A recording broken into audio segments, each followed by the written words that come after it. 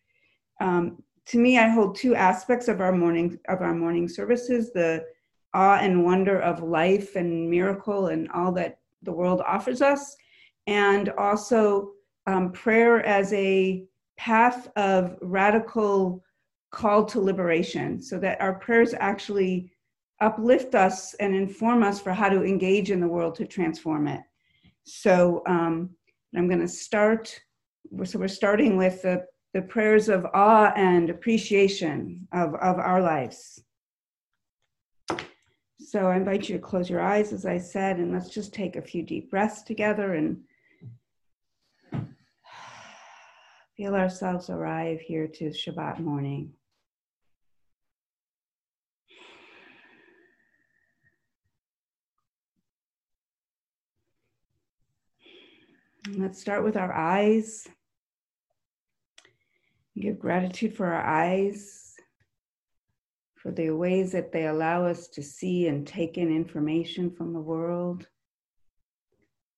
and to see all of its amazing beauty and glory.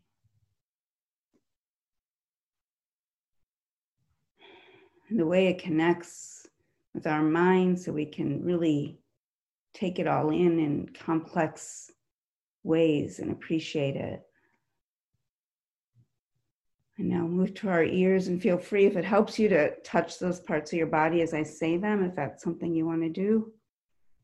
I'm grateful for our ears, all the components of our ears, all the many different aspects of our ears that allow us to hear all the beautiful voices and music and sounds, all the creativity, the miraculous sounds of the universe itself, and also that helps us keep our balance and stability. And our mouth and our teeth and our jaw and our tongue that allow us to taste, and our nose and smell and talk. Our vocal cords allow us to talk and sing and chew, and our throat allows us to swallow our food and bring it into our digestive system that allows us to digest our food, hopefully with great ease, and take the nutrients and energy from that food and nourish our bodies and souls, and with ease dispose of those parts of the food that we eat that we do not need, and release them. And our heart, thank our hearts every day. Our heart pumps and pumps and pumps blood through our veins and arteries throughout our whole body. It nourishes us and keeps us alive. And we don't even think about it or know it half the time, probably way more than half the time, but there it is doing its job all the time. And also our heart, which radiates love and compassion and empathy, and allows us to feel connected so deeply to others, and to feel the calling of that which burns inside of us, and also the pain and sorrow and joy of others and of the universe. Thank you, heart, for all of the amazing gifts you give us. And our lungs, breathe into our lungs, which are really in your back. Feel the breath as it comes into our bodies, transforms it into oxygen that we use to cleanse and heal ourselves, to find our centers when we're feeling uncentered, to be grounded. And then we breathe it back out as carbon dioxide, and the trees use it for their life energy. And in this beautiful, miraculous cycle of giving and receiving, of breath, of life's breath that keeps us all connected in a perfect, sustainable ecosystem. And the lungs, I'm picturing in this moment just what our lungs look like and how that mirrors onto what the treetops look like in the rainforest, the lungs of our planet, and the deep wisdom of the universe, that our individuality is such a reflection of the collective, and the collective a reflection of the micro. Such a beautiful, amazing reality.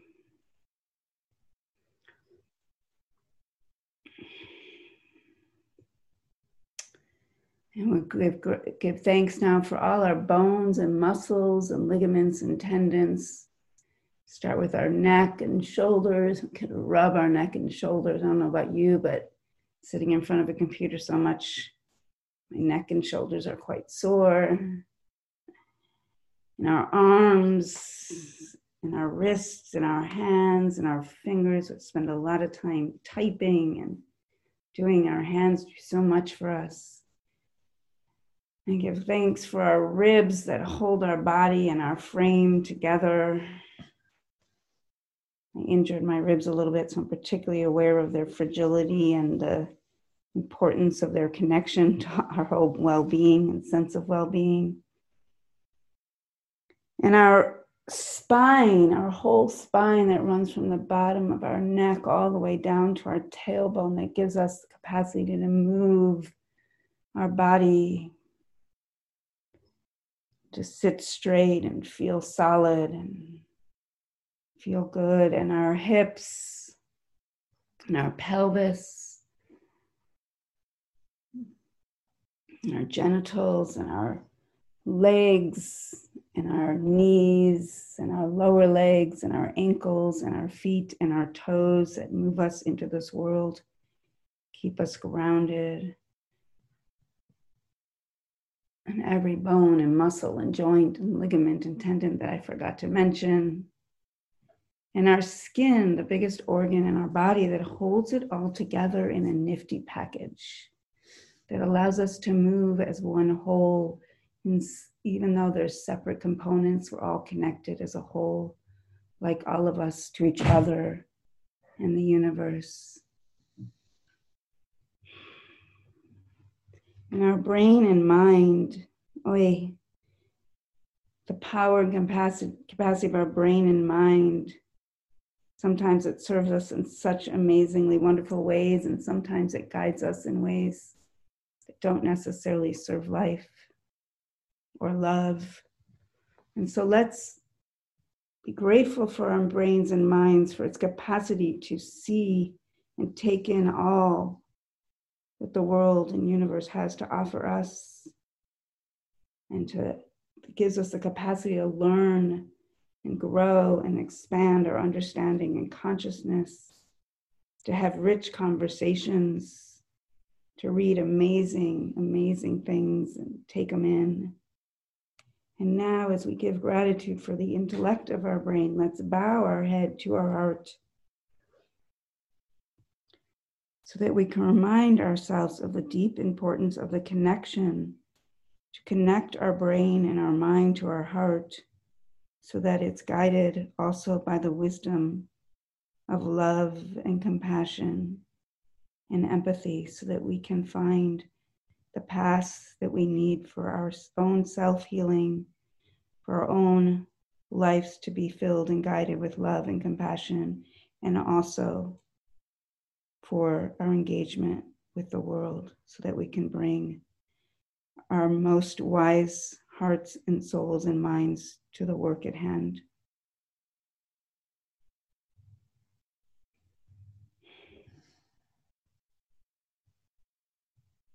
Amen. When you're ready, you can lift your head and open your eyes.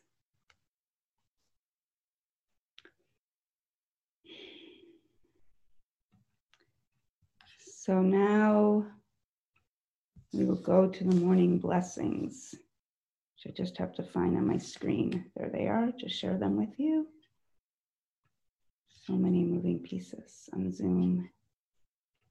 Okay, got them.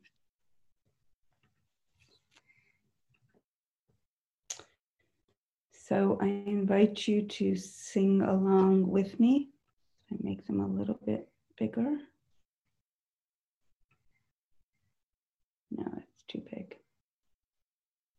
Okay. Baruch atah Adonai Eloheinu melech haolam, who awakens our consciousness to see and celebrate the awe of the universe. Baruch atah Shechina Ruachei haolamim, who has given our people responsibility to love the stranger and pursue justice for all. Amen. Join with me.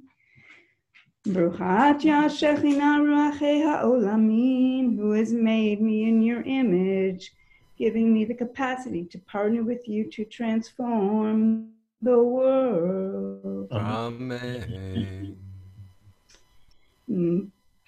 Baruch atah Adonai Eloheinu melech haolam, who has made me free, so I can help others become more truly free as well. Amen. Ruchat Yashechina Ruachei Ha'olamim, who opens the eyes of the blind and helps us see what we must do to fulfill your call to build a loving and just world. Amen. Baruch atah Adonai Eloheinu melech haolam, who calls us to provide resources to those in need. Amen. Ruchat Yashechina Ruachei Ha'olamim, who releases the imprisoned and releases us from our prisons of fear, so we can reach out to others with love. Amen. Baruch atah Adonai Eloheinu melech haolam, who moves us beyond our constricted limitations, giving us the capacity to stretch beyond our comfort zone. Amen. Ruchat Yashechina Ruachei Ha'olamim, who stretches earth over the waters and gives us a solid foundation in times of uncertainty. Amen. Baruch atah Adonai Eloheinu melech haolam, who creates abundantly and rouses us to meet others' needs. Amen. Ruchat Yashechina Ruachei Ha'olamim, who guides our karmic path and calls us to pray with our feet. Amen.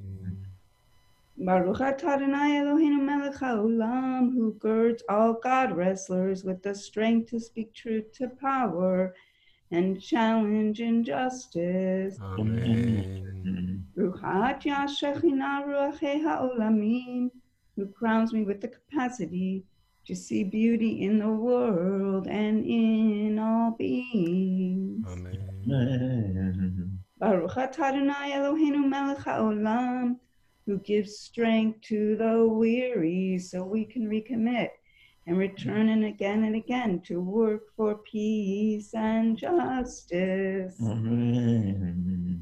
Baruch atah Adonai Eloheinu melech haolam, who removes the tiredness from our bodies, the sleepiness from our eyes, and opens our consciousness to see beyond our inner selves, and calls us to use our capacities to heal and transform the world. Amen.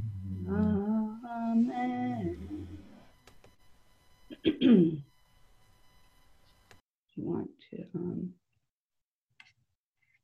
You want to go to page 16? Do you want to have someone read one of the? Whatever you want, darling. Okay. Does somebody want to read a page or two in our prayer book? I'll screen share it.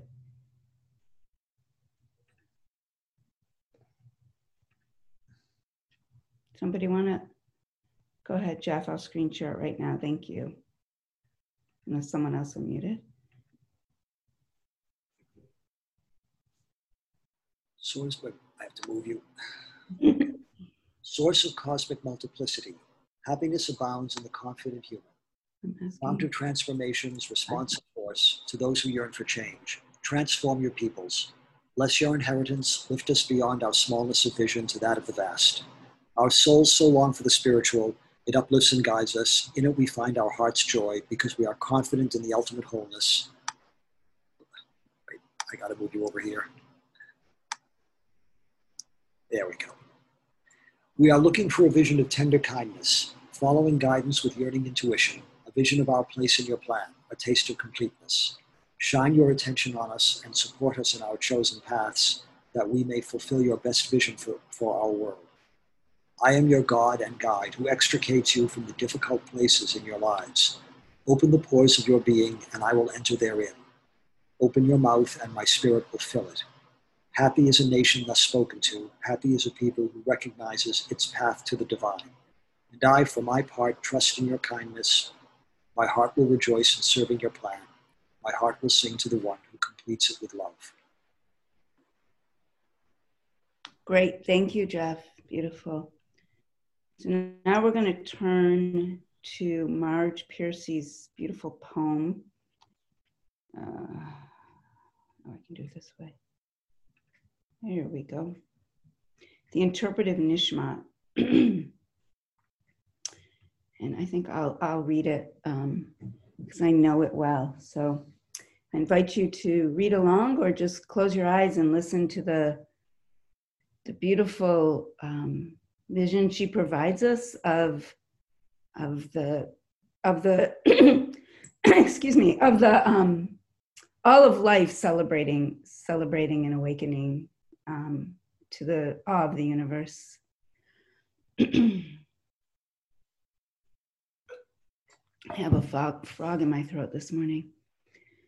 When the night slides under with the last dimming star and the red sky lightens between the trees, and the heron glides tipping heavy wings in the river, when crows stir and cry out their harsh joy, and swift creatures of the night run toward their burrows, and the deer raises her head and sniffs the freshening air, and the shadows grow more distinct and then shorten.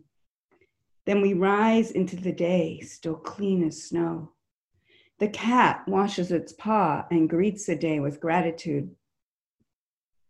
Leviathan salutes, breaching with a column of steam. The hawk, turning in the sky, cries out a prayer like a knife. We must wonder at the sky, now thin as a speckled eggshell, that now piles up its boulders of storm to crash down, that now hangs a furry gray belly into the street. Every day we find a new sky and a new earth with which we are trusted like a perfect toy. We are given the salty river of our blood, winding through us to remember the sea and our kindred under the waves, the hot pulsing that knocks in our throats to consider our cousins in the grass and the trees, all bright, scattered rivulets of life. We are given the wind within us, the breath to shape into words that steal time, that touch like hands and pierce like bullets, that waken truth and deceit, sorrow and pity and joy, that waste precious air in complaints, in lies, in floating traps for power on the dirty air. Yet holy breath still stretches our lungs to sing. We are given the body, that momentary kibbutz of elements that have belonged to frog and polar bear, corn and oak tree, volcano and glacier. We are lent for a time these minerals in water, and a morning every day, a morning to wake up, rejoice, and praise life in our spines, our throats, our knees, our genitals, our brains, our tongues. We are given the fire to see against the dark, to think, to read, to study how we are to live, to bank in ourselves against defeat and despair that cool and muddy our resolves, that make us forget what we saw we must do. We are given passion that rise like the sun in our minds with the new day and burn the debris of habit and greed and fear. We stand in the midst of the burning world, primed to burn with compassionate love and justice, to turn inward and see the world that is all of one flesh with us, see under the trash, through the smog, the furry bee in the apple blossom, the trout leaping, the candles our ancestors lit for us. Fill us as a tide rustles the reeds in the marsh. Fill us as a rushing water overflows the pitcher. Fill us as a light fills a room with its dancing. Let the little quarrels of the bones and the snarling of the lesser appetites and the whining of the ego cease. Let silence still us, so you may show us your shining, and we can, out of that stillness, rise and praise. And so now we're going to go outside and do our morning outdoor prayer. So I'm going to, for a moment, there's going to be silence because I got to switch the volumes on the computers. So give me 1 second. Why don't we sing while we're waiting? Hallelujah, just the simple words. Hallelujah. Let's praise. Let's praise that Kat is finding the controls. And get up. Go ahead and get up and dance. Get up and move your body. You've got you've acknowledged your good bodies and your good souls. Now stand up or sit down and use them. Hallelujah, hallelujah, hallelujah. Hallelujah, hallelujah, hallelujah. Hallelujah, hallelujah, hallelujah. Hallelujah, hallelujah, hallelujah. Kol hanshama tehalel Yah. Every breath will praise Yah.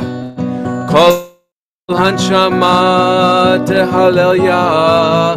Hallelujah, hallelujah. Kol hanshama tehalel Yah. Hallelujah, hallelujah. Hallelujah, hallelujah, hallelujah. Hallelujah, hallelujah, hallelujah. Hallelujah, hallelujah, hallelujah. Hallelujah, hallelujah, hallelujah. Everyone looks kind of static. Let's see you move a little bit. Move your fingers. Kol hanshama tehalel Yah. Hallelujah, hallelujah. Kol hanshama tehalel Yah. Hallelujah, hallelujah. Kol hanshama, every living breath, every soul. Kol hanshama tehalel Yah. Hallelujah, hallelujah. Kol hanshama tehalel Yah. Hallelujah, hallelujah. One more time. Hallelujah, hallelujah, hallelujah. Hallelujah, hallelujah, hallelujah. Hallelujah, hallelujah, hallelujah. Hallelujah, hallelujah, hallelujah. Kol hanshama tehalel Yah. Hallelujah, hallelujah. Kol hanshama tehalel Yah. Hallelujah, hallelujah.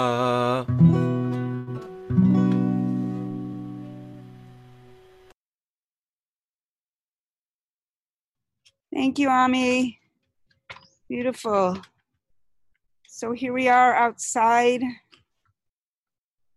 and we just always like to go outside to celebrate the awe. You can hear me, right? Cool, I did it. Celebrate the awe and wonder of this universe. So I'm going to take a moment to just show you, for those of you who are inside or can't enjoy the outside at the moment, I'll just show you the beautiful universe. And there's the sun, which we're going to sing to in a moment. What an amazing, amazing gift that we have this universe to be in and enjoy. So now I'm going to share our screen again for those words. And, you know, if we're not following the words exactly, or you don't follow the words on the screen, just la, la, la. Just celebrate the universe. That's what this is all about. So in whatever way that resonates for you, just go for it. Okay. Ready? Yeah. Baruch atah Adonai Eloheinu melech haolam, yotzer or uborei hosher, osa shalom uborei et hakol. We are grateful to you, Goddess, for creating this incredible universe with 100 billion galaxies, but the Milky Way would have been plenty for us. And we are grateful for the sun, Hashemesh hazorachat al pnei haaretz, giving us light and giving us warmth, so that life can develop and evolve in a zillion amazing ways. And we are grateful for the light that makes it possible for us to see the beauty around us. The trees The water. The water. The hills of Marin. Maybe you can see the desert. The hills of San Francisco. The hills of San Francisco. Anyone else? Call out what you see that you're grateful for. The Gulf of Mexico. Nice. Okay. The flowers. The tree. The tree, nice. The mountains of Chuckanuts. Oh, Yes. nice. Mountains of Chuckanuts. Yay. I'm grateful for our doggies that I can see. It's such an amazing universe. And now, the sun. The sun. We're grateful to you. Die, die, die, die, die, die,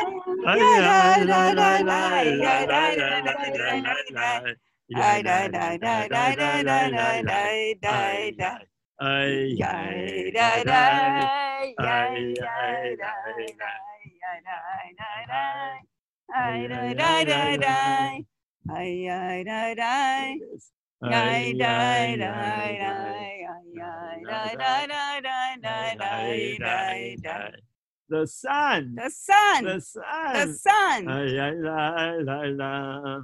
Ay, ay, la, la. Ay, ay, la.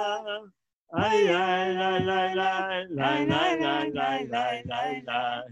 Ay, die, die, die, die, die, die, die, die, die. And we are grateful for photosynthesis that gives us delicious fruits and veggies that nourish our bodies. And we are grateful to you, Goddess, for renewing every day the events of creation. Hamechadeshet betuva bechoyam tamid ma'aseh v'reshit. Or hadash al tzion v'hakolam ta'ir v'nitzke kulanu mehera le'ora. Brucha adya shechina yotzeret hame'orot. So this one. Yeah, so the next, we have a bunch of Hebrew for this next prayer. So I just want to say, Ahava Rabbah Ahavtanu. With great love, you loved us, God. And you poured out compassion to us and caring for us. Avinu Malkeinu, Father, our King, our Pathfinder. Our Pathfinder, right? Our Pathfinder. Ba'avur Horenu, because for the sake of our past generations, Shabbatchu v'cha, that trusted in you, teach us also. Teach us how to live. Avinu Havrachaman, the merciful one, have mercy on us. And give us the ability to understand and to discern, to hear, and to teach others, and to uphold all the words of your teachings to us. In love. And so open our eyes. This we have. This we have. This we have in translation. Okay, good. The rest of it we have, after we do the Hebrew, we have the translation. So. Ahava Rabbah Ahavtanu, Adonai Eloheinu, Chemla Gdola B'Teira, Chamalta Aleinu. Avinu Malkeinu, Ba'avur Horeinu, Shebatchu V'cha, Horeinu Moreinu. V'tilamdenu kehayim, Ken techanenu lamdenu, Avinu ha'av ha'rachamad, Amrachem rachem aleinu. v'tein b'libeinu lehavin, lehaskil lishmoa, lilmod u'lelamed, lishmor ve'la'asod, lekayem et kol divrei Talmud Toratecha b'ahava, v'ha'er einenu b'toratecha, v'dahabek libeinu b'mitzvotecha, v'yached levaveinu le'ahava u'yira et shemecha, v'lo nevosh, no way, le'olam ba'ed, v'lo nevosh, le'olam ba'ed. Enlighten our eyes to your Torah, and let our hearts cleave to your mitzvot, and unify our consciousness to love and to be in awe of you. And we will not be embarrassed, no way, to declare the possibility of a world based on love, kindness, and generosity, social and economic justice, environmental sanity, evolution of the consciousness of all humanity. Ya la la la la, ya la la ya la, ya la la ya la la, ya la la la la, ya la la ya la, ya la la la la. Ya la la ya la la ya la la la la. Bring us from the four corners of the earth. Let us come together and unify as one. And to speak with one voice of love and compassion. Okay, Rav Tanu l'shimcha l'sala b'emet l'hodot lecha l'yachedcha v'ahava brucha yashachina b'yama Yisrael v'chol yoshvei tevel b'ahava Shema Yisrael Adonai Eloheinu, Adonai Echad. Shema Yisrael, Shechina Eloheinu, Shechina Echad. Ve'ahavta et Adonai Elohecha bechol levavcha ubechol nafshecha ubechol meodecha vehayu advarim ha'ele asher anochi mitzavecha hayom alevavecha v'shinantam levanecha v'dibarta bam v'shivtecha bebetecha u'lechtecha v'derech u'v'shachbecha u'v'kumecha u'kshartam le'ot al yadecha v'hayu l'totafot b'neinecha u'chtavtam al mezuzot beitecha u'v'she'arecha. And it shall come to pass, if you love the spiritual transformative power of the universe with all your heart, all your soul, and all your passions, and use that energy to build a world based on these mitzvot, a world of love and care, kindness and generosity, social, economic, and environmental justice, and ecological sustainability, then the world will work The sun will shine, the rain will fall, the earth will give forth its produce, and you and your animals will eat and be satisfied. Okay, good. But be careful, watch out. Uh-oh.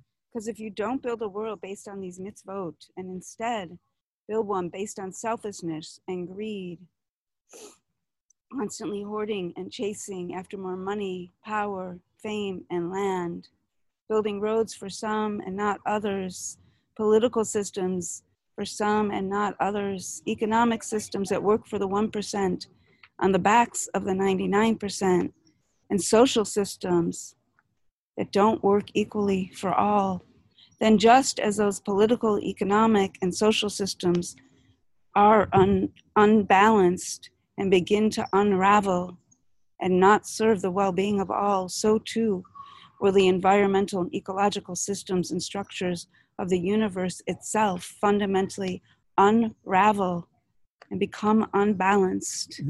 There will be a series of environmental catastrophes and plagues, Oy, from pandemics oy, to hurricanes, to rising sea levels that Aye. sweep away islands and lives, oy, to droughts and famine.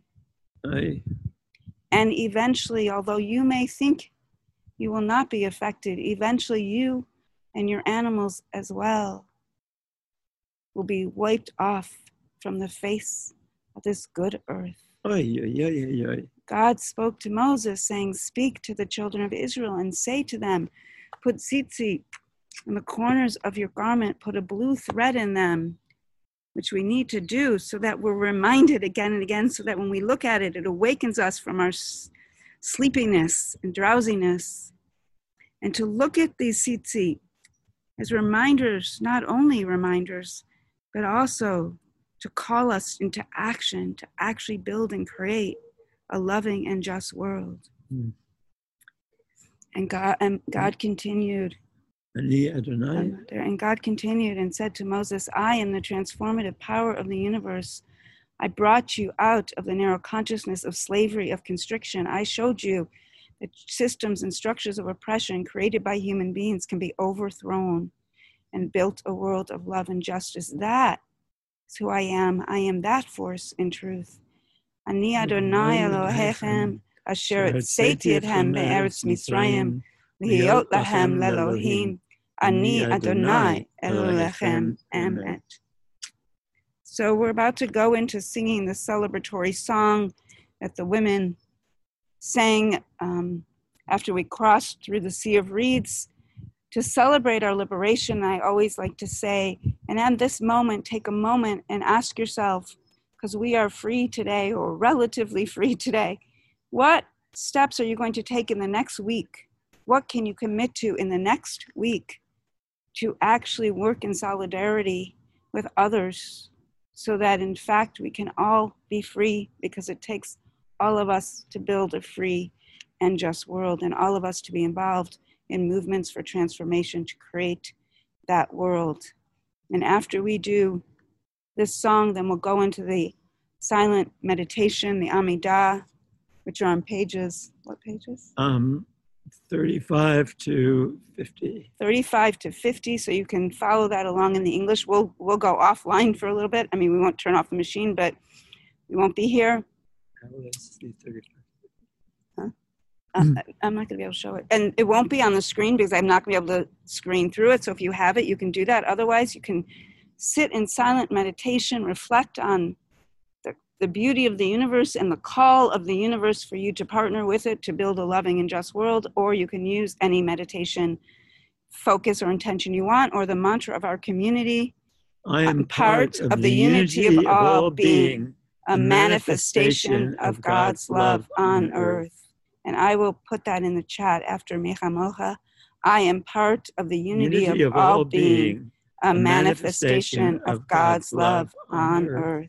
Is there a way that people can get the whole thing? I can't put it. I'll try to put in the link to grab the whole prayer book online, but if you go to Beit Tikkun prayer book, it's also been sent out before. Okay. Ready? Mecha Mocha.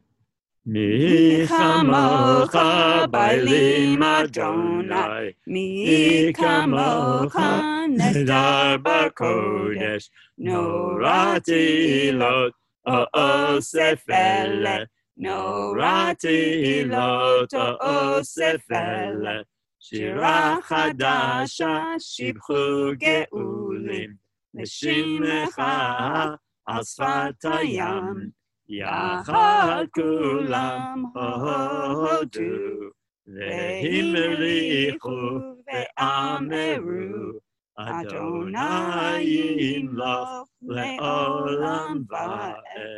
צור ישראל קומה בעזרת ישראל, ופדקנו ממך, יהודה וישראל. Olenu Adonai Tzavot Shemo Kedosh Yisrael Rucha Ad Yashechina Ge'ala Yisrael. Thank you for putting the link to the prayer book in the chat. I appreciate that. So we're going to go into the silent. You can see me now. We're going to go into the silent meditative prayer. And when we come back, we'll start our Torah study. And I will put the, in a moment, when I get down, before I can put my computer down, I'll put in the meditation. But we'll be back in about 8 to 10 minutes.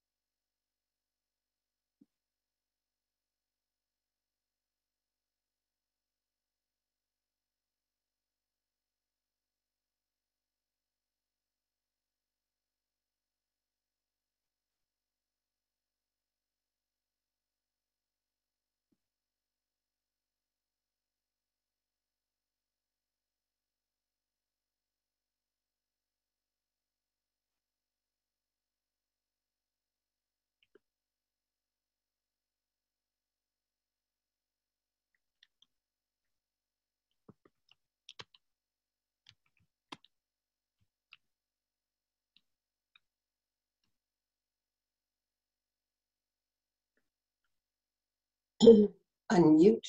Ah, was that what was wrong? I don't know. Was it on unmute? Was it on mute? I have no idea. So We don't want them to hear us. Start video. Take that out. you might as well be on. We can hear you. Why can't we hear him? Maybe you have to go there. More. Boy, Neil's getting really like, wow, man. Yeah, It's great. I think you have to click that. Could everyone please mute? Thank you.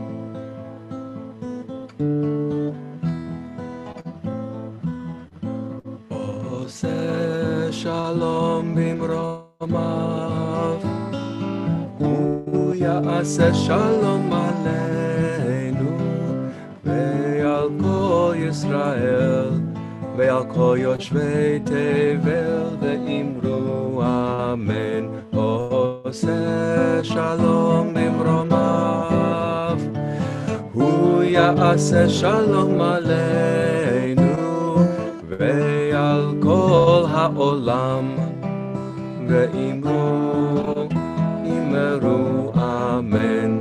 יעשה שלום, יעשה שלום, שלום עלינו ועל כל העולם. יעשה שלום, יעשה שלום, שלום עלינו ועל כל העולם ואמרו amen. Keep going, Ami. Keep going for a minute or two. Michael's still praying on me. Thank you. יעשה שלום, יעשה שלום, שלום עלינו ועל כל העולם. יעשה שלום, יעשה שלום, שלום עלינו ועל כל העולם. יעשה שלום, יעשה שלום, שלום עלינו ועל כל העולם. עוד יבוא שלום עלינו, עוד יבוא שלום עלינו, עוד יבוא שלום עלינו ועל כולם. עוד יבוא שלום עלינו, עוד יבוא שלום עלינו, עוד יבוא שלום עלינו ועל כולם. Is Michael returned? We're going to go to the blessing before the Torah reading on page 69. Hang on. What? 1 second. I got to get us there. Okay. Page what? 69? 69. Watch this. Voila.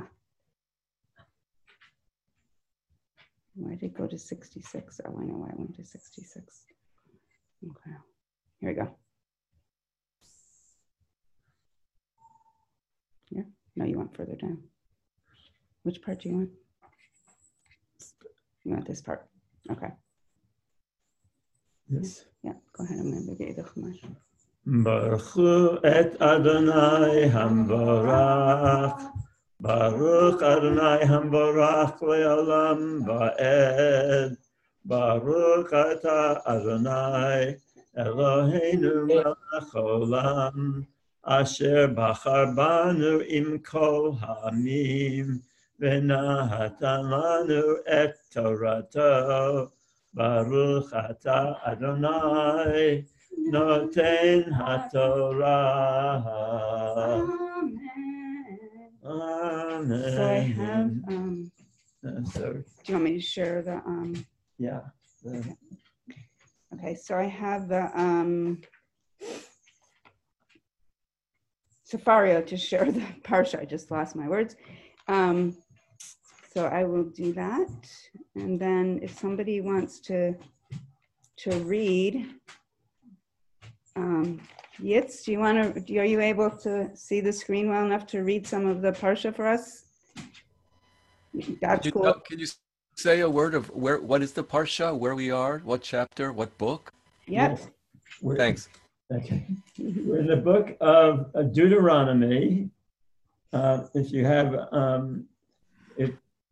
we will get it up on the screen. It's on the also, screen. right? What? It's on the screen. Okay. Well, in the book of Deuteronomy, and we are on chapter 3, sentence 27. And the context of Deuteronomy, which we started to read last week, but we didn't have a service last week, but we've skipped from where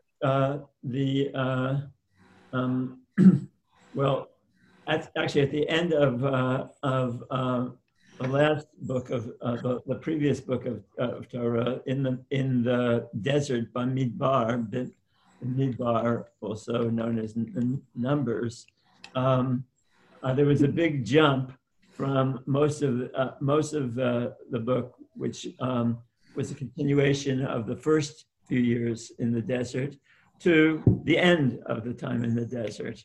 And the people of Israel have now been able to stand really on the borders of the promised land.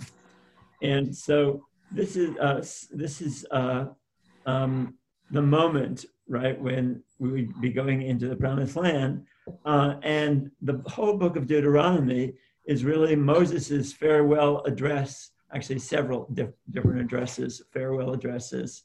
And Moses, so now what's happened is that we've gone through a period of 40 years, and the 40 years were the time supposedly in which all the people who had been engaged, or all the people who were over 20 years old or older, who had been engaged in the series of rebellions against God, the final one being the rebellion which they, having heard the spies' story about the land of Israel being impossible to go into, they began to once again cry and say, if only we had died in Egypt, what are we doing out here? And like that. Okay, so God said, okay, this generation can't go into the new land, and you're going to stay in the desert until all those who have been 20 and older die off, and a new generation will come. So the book of Deuteronomy is Moses's now summing up the experience of what they have learned, or what he hopes they have learned. And so he's giving a series of talks about what happened. However, in the midst of this, one of the things that happened was that God had told him, one of the big complaints that they had was, hey, there's no water. That happened after Miriam died, because Miriam was the one who was able to find the water, or discern where the water was, or in a more spiritual sense, that nourishment, that kind of female nourishment that came from her. After she died, it was gone, and people were again saying the same thing. Let's go back to Egypt. Okay, so we're desperate for the water that she brought. So God tells Moses, go, see that rock there, that big rock, it's over the water. if you go and speak to the rock, it will give forth water. And Moses goes, and being so annoyed at the people, he strikes the rock several times, and the water does come out on the basis of his the magical powers of his staff. But God turns to Moses and says, because you didn't trust in me, because you didn't give me, you didn't believe in the possibility that from the hard place would come a soft place, that from a difficult situation could come a nourishing situation. You're not going. You can't lead these people into the promised land. And now, 40 years later, okay, so that was 40 years later, or actually it's probably 39 years later. Moses is the people are now, a new generation is in front of Moses, and Moses is going to tell the story of all that happened. However, it's slightly different story than the one that we read in the past, because this is all through Moses's perception, whereas the rest is the first 4 books are partly Moses, but partly other people. And of course, we know that probably all these stories were and various folk tale were put together to create the Torah. But in any event, in this version, in this book, the book of Deuteronomy, or Devarim, which is more accurate, Davar meaning either thing or speech. So these are speech acts of Moses. And in this one, Moses is wanting to tell the story, but as he starts to tell the story last week, he's mostly telling it in such a way as to blame the people, everybody, all the people, for having made it so hard for him that he did things that were wrong, that made God angry at him. And so he's been seething basically with anger. Now, of course, anger is no new thing for Moses, and it was there are many different interpretations about why God wouldn't let Moses go there. And one of the first ones is, you didn't listen to God. Okay, you didn't listen to what God was telling you. But that seems like a flimsy one, because hey, everybody gets things wrong from time to time, and some of us screwed up. But no, it's that so a more serious explanation that some of the commentators give is he had an anger problem.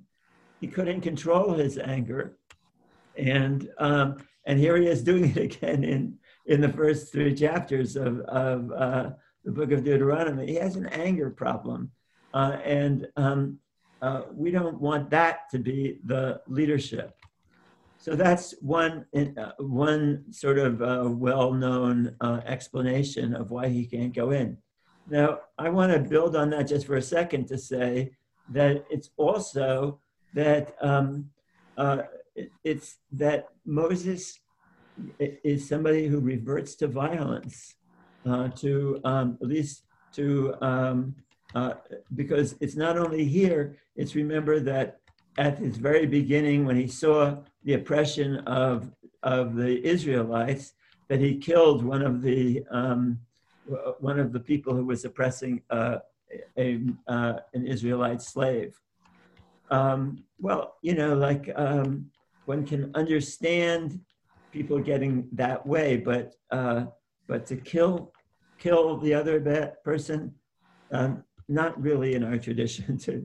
To kill the oppressor, we've got to find another way, and that comes up again when he in the story of the giving of the 10 speech acts and the Torah on Mount Sinai. While he's up there and he doesn't come down on the 40th day, he said they was going to be up there for 40 days. And He doesn't come down, and the people go to Aaron and say, "Make us a god," and Aaron does that, and a golden calf. And Moses comes down, and he sees this, and he's so filled with anger that he asks those who are on his side to go and kill the people who have been worshiping this golden calf. And according to the story, it's several thousand people that are killed there. So Moses, and that was another moment of Moses's anger. And now, then we have this story of then God not being willing to listen to God's approach. So it's really a question of violence or nonviolence. Now, we don't need a leader who is not committed to a nonviolent path. Now, you might think that's a bit of a stretch because it certainly doesn't say that there, but we don't need a leader? What? We don't need a leader who's committed to nonviolent path? Is that what he said? Okay. You might not believe that we don't need a leader with a nonviolent path, but actually, that's what we do need. But the reason why you wouldn't believe it is because if we believe the ongoing story, it turns out that who is going to lead? The person who's going to lead is Joshua, and there are in this book of Deuteronomy, and we'll read it. And I don't think we'll read that today, but there are various times in which God is being quoted as saying, "Go in there and wipe out all the people who are there." And so, how could you possibly think that Moses's problem was an anger when God seems to be encouraging violence against the people who live there? Okay, so what? No, I haven't quite finished yet. Okay. Okay, so the answer is this, and this is something that if you've been studying with me on the Torah portion for a while, or Torah portions, you'll probably remember this point, that actually the Torah has been put together by people, a bunch of people, and whether that have assembled the various stories of the past, and the stories that get assembled reflect two different worldviews that are reflected in the Torah itself. And these two different worldviews actually emerged from at least, let's say, at least good 6,000 years before the events that are now being depicted. Before there was a Jewish people, thousands of years before there was a Jewish people, about the time of about 8,000 BCE, before the Common Era, 8,000 years, and some people say it's someplace between 8,000 and 6,000 years, that class, society, and patriarchy evolved. And class, society, and patriarchy were both ways of looking at the world that gave power to those who were into violence and domination and using, if necessary, cruelty to impose their will on others. On the case of men over women, and in the case of a small elite of men over all other men and all other women. So from there, you get a worldview that says the way the world is such that everybody is going to be pushing for themselves, out for the number one, and likely to dominate and control you unless you can dominate and control them first. And this is how the world is. And this is the worldview of domination or power, power over others, and says, that's how it is. This is the reality of the world, and you have to adjust to that.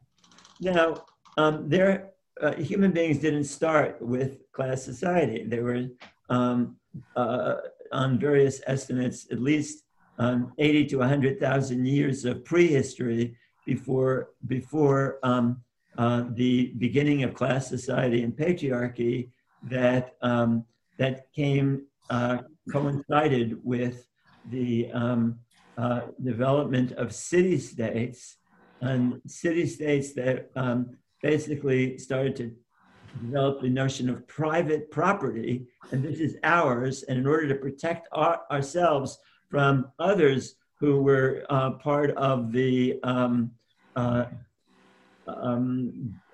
gathering of food wherever they could find it, or hunting for food, but they were not agricultural. They didn't have a place. But others, these wanderers, had a lot of insecurity, let's say, in whether they were going to find enough food for their people. So when people started to develop class societies and agriculture, they built that around agriculture, the notion that this is ours, we own it, we have a right to it, we control this. And now, what about all those other people who are still hunter-gatherers? Well, we've got to keep them out somehow. How? By force and violence.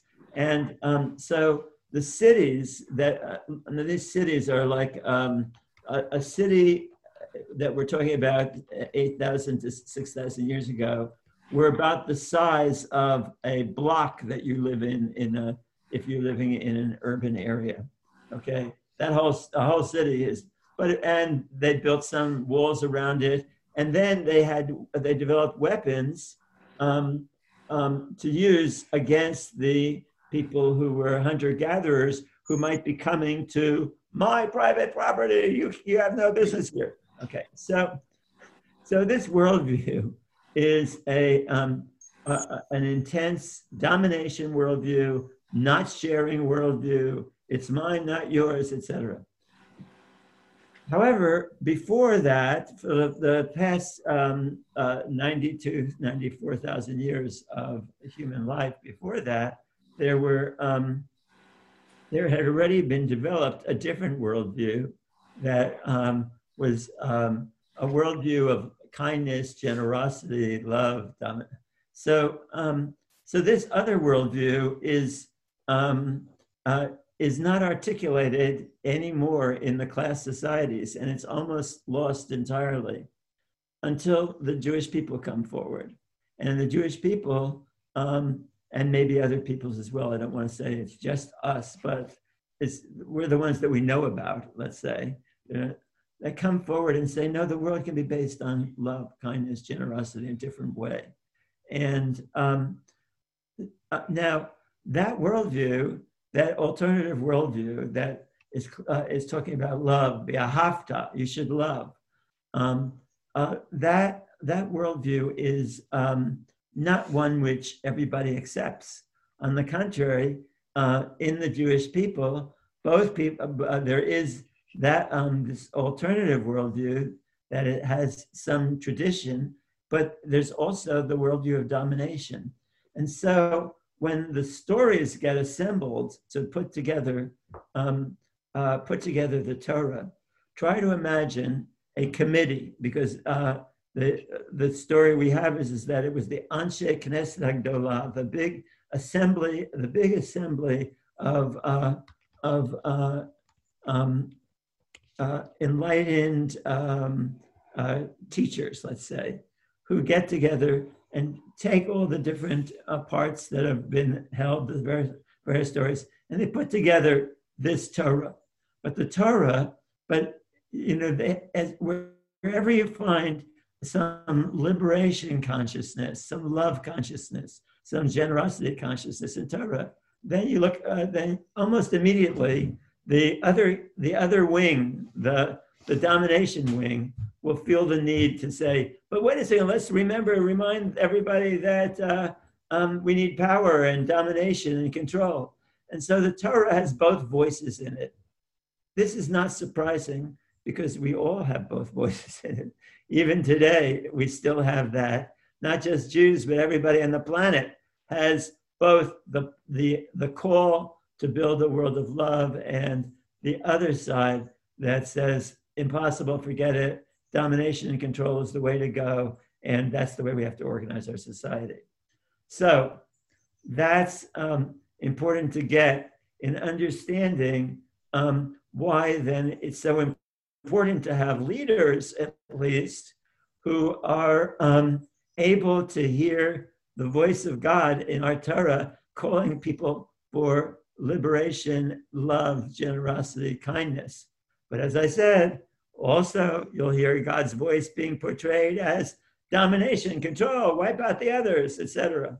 The good news that we get from anthropology is that the role of Joshua and of domination and wiping out the people of the land never happened. It never happened. That's not how the people got together. So this is a story, and there's a reason why that story was developed. It had to do with the powerlessness that the Israelites were facing when many hundreds of years after this time of Moses, that they were conquered by Babylonia and brought into exile. And it was there that that people needed to hear a story of Jewish of empowerment, including military empowerment or domination empowerment. And so they developed those stories also. So then they became a part of what gets put together when hundreds of years after that. But we know about that that first part from Tisha B'Av, because from what we read on Tisha B'Av,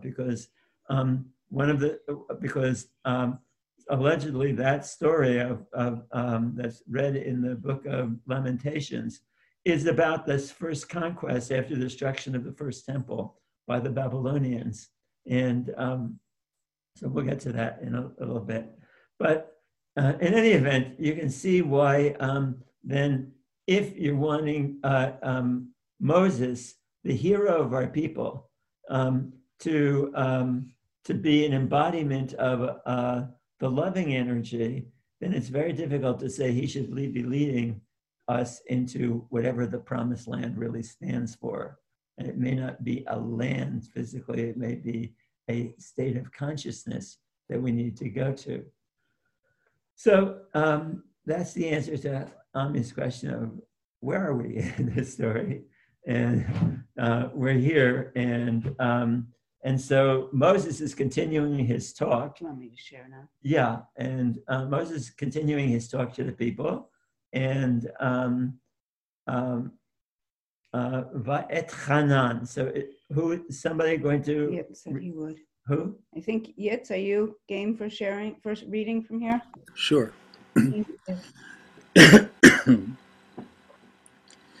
ואת חנן אל אדוני בעת ההיא לאמור, אדוני אלוהים, אתה חילותך להראות את עבדך, את גודלך ואת ידך החזקה, אשר מיל בשמיים ובארץ, אשר יעשך מעשיך וכי גבורתך. How much do you want me to? Should we do? Could read another verse or two in Hebrew, and then go back and start from the beginning in English. Okay. Okay. אברנה וראה את הארץ הטובה אשר בעבר הירדן, ההר הטוב הזה והלבנון, וידבר אדוני בי למענכם, ולא שמע אלי, ויאמר אדוני אלי רב לך, אל תוסף, דבר אלי עוד בדבר הזה.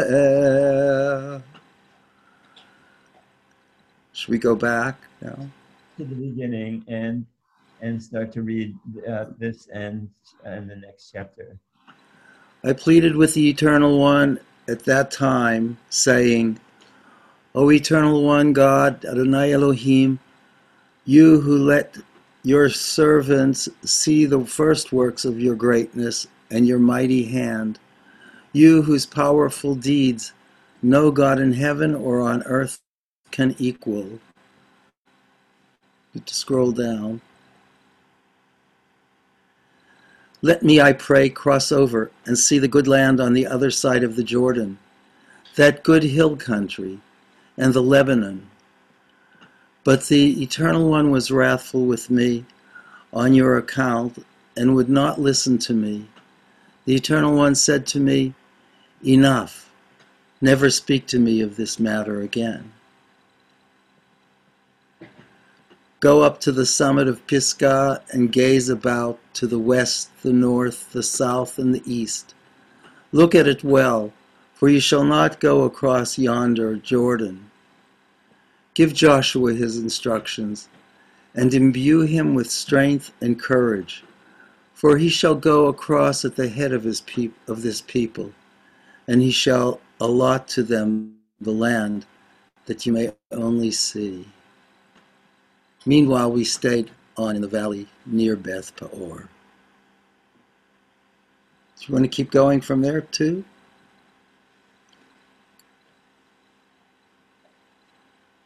Michael, you're muted. And Kat? Yeah. I unmuted him. Yeah, stay here for a little bit.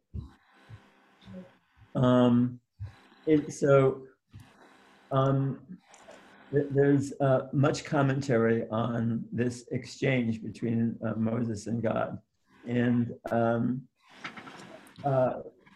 Moses is still trying to convince God to change God's mind about him not going in there, and God becomes angry at him, and says, Ravlach. Let's see where.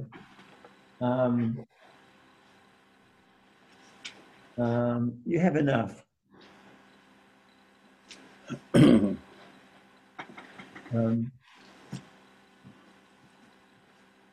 see if I can. Yeah, it's on Ravlach. You have. There's enough for you. You've had enough. So this is a difficult thing that happens, I think, for many people as they're about to die, which is they look at their lives or we look at our lives, and there are visions we had of what we were going to accomplish in our life, where we were going to be,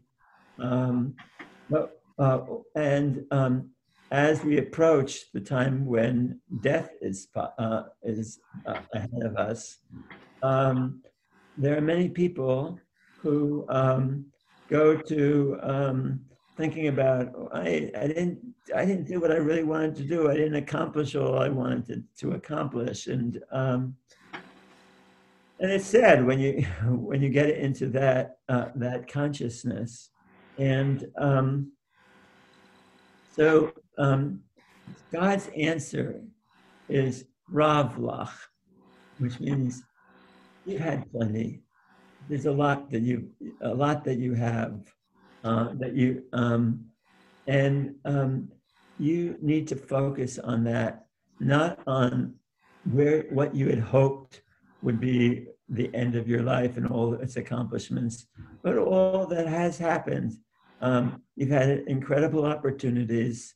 You've lived in a world in which you didn't die when you were 20. You didn't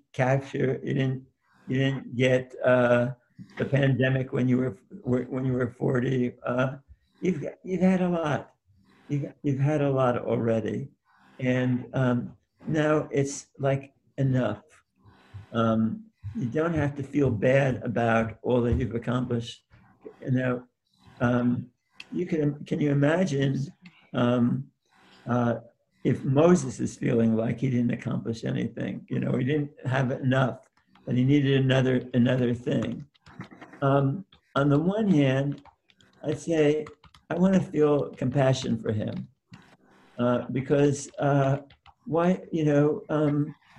He had gone through all of this struggle in order to bring people to the land of promise. And on the other hand, God thinks he's not the right one to take the next step.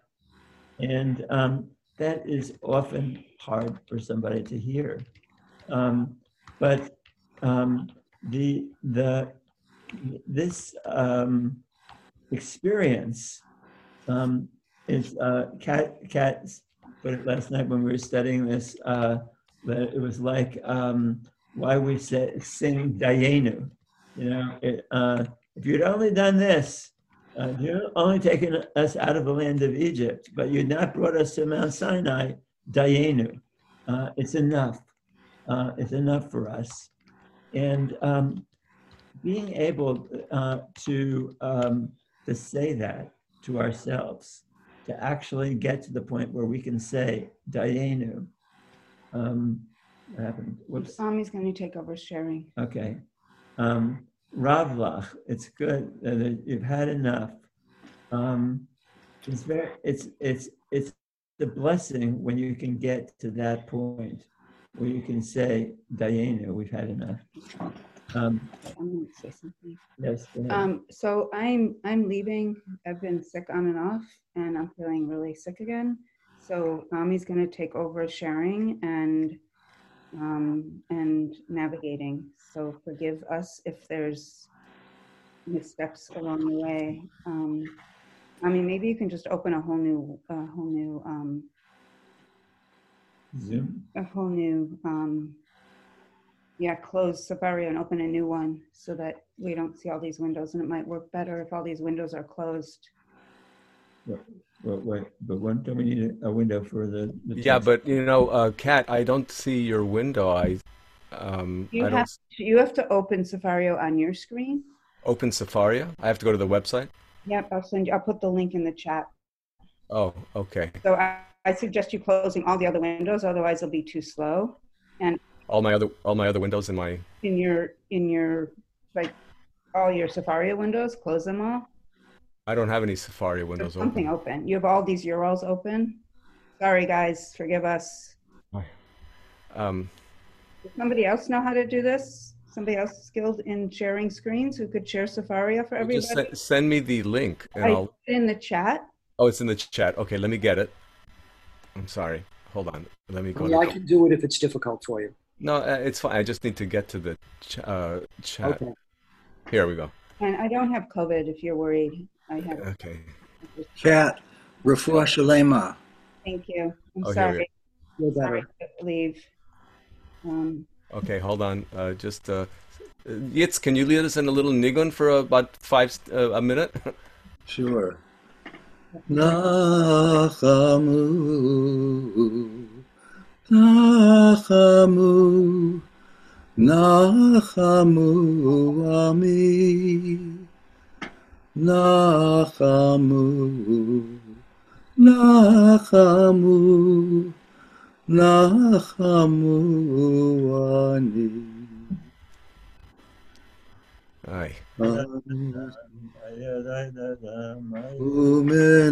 Umenachemchem Anochi, Anochi, Umenachemchem Anochi, Anochi, Umenachemchem Nachamu, Nachamu Ami. Okay. Here we go. You're able to set up so that. Can you see that? Yeah. You can see the scrolling? Okay. Let me Yes. just make it a little bigger. Okay, and we are. Yitz, where did you leave off? I'm sorry. We just read till we were going to be at the right there. Well, the guy a little bit lower down. No, I'm sorry. Too far. Too far. Too far. Too far. A little bit further back. A little bit more. There we go. That's the last. Meanwhile, we stayed in the valley of Beth Peor. Shenam Dank. Michael? Yes. Okay, so now is somebody going to read for us the English who was reading before? Michael, do you mind if I add a twist of an interpretation on this amount that we've already just read? I read it in a very different way this year. Okay. And with Birshut, Harav. Absolutely. Okay, so, when we read this text, it seems so harsh that here's Moshe pouring out his heart to God, saying, please, Adonai Elohim, God, in all your qualities, I'm asking you, please be gracious to me and let me go into the land. Up to now, Moshe has been able to intercede for the people Israel repeatedly. When God's going to wipe out all the people, he says, please don't. He pleads with God, and God, the divine will changes as a result of Moshe's plead. He's like a Rebbe on the highest level where he can go into heaven and really change things. Here's where he's different. Now he's a human being in a different way with a kind of limitation that he hadn't had before. Here he's pleading for himself, and what we usually read as a very harsh response from God, if we can just scroll up a little bit, I'll keep going. Okay. So here it says, in sentence 26, but the Eternal was wrathful with me on your account and would not listen to me. Well, that word wrathful, in Hebrew, it's vayitaber, and it has, the root of that is ayin bet resh, avar, to go over, to cross over. Avraham is called the one who crossed over, Avraham ha'ivri, and that's what our people are, the Ivrim. We're the ones who go over. Well, God is going over. If we don't read it as wrathful, but rather God goes through a change. God is transformed in this, and says, V'yitaber Adonai, and so Moses says, and God was wrathful with me. From his human perspective, here he is a human being now. That limitation that God is setting is extremely painful for Moshe. So he's reading it as, God was angry with me, and he says, because of you guys, L'man Chem. And we can read it in a very different way, that God is compassionately saying to Moshe, you can't go on, be happy, Ravlach. You've had enough, there's enough for you. You don't have to go over, and it's not because of the people, but L'ma'an Chem is read just as legitimately as for the sake of the people. The people need a new energy to take them into this next paradigm. And I think that we can read this with a very soft voice of Hashem speaking to Moshe quite lovingly, saying, you've had your portion has been enough, and now go in peace to rest. Go, you've completed your task. And so I just like to add that nuance to this reading, because I think that reading of the harshness of Hashem in this can really be a very narrow limitation on the possibilities of that encounter for Moshe and the divine. So, Dibarti. Beautiful. Shamati. Elu ve'elu, divrei Elohim chaim. Rabbi, may I ask a question? Yes. Who's that? It's Jeff. Jeff. I emailed you yesterday about this parsha. I don't know if you had a chance to read it before today, but what Yitz was just talking about is actually one of the questions I asked you. What was the purpose, from the perspective of the redactors centuries later, what was the purpose of including this? Even if it was about a clean break for Joshua's leadership, or even if we're going to understand it in the way that Yitz just expounded, why have him die in the wilderness frustrated? Why not just let him cross over, look around, see the culmination of his life's work, and then die in his sleep a few weeks later? Okay.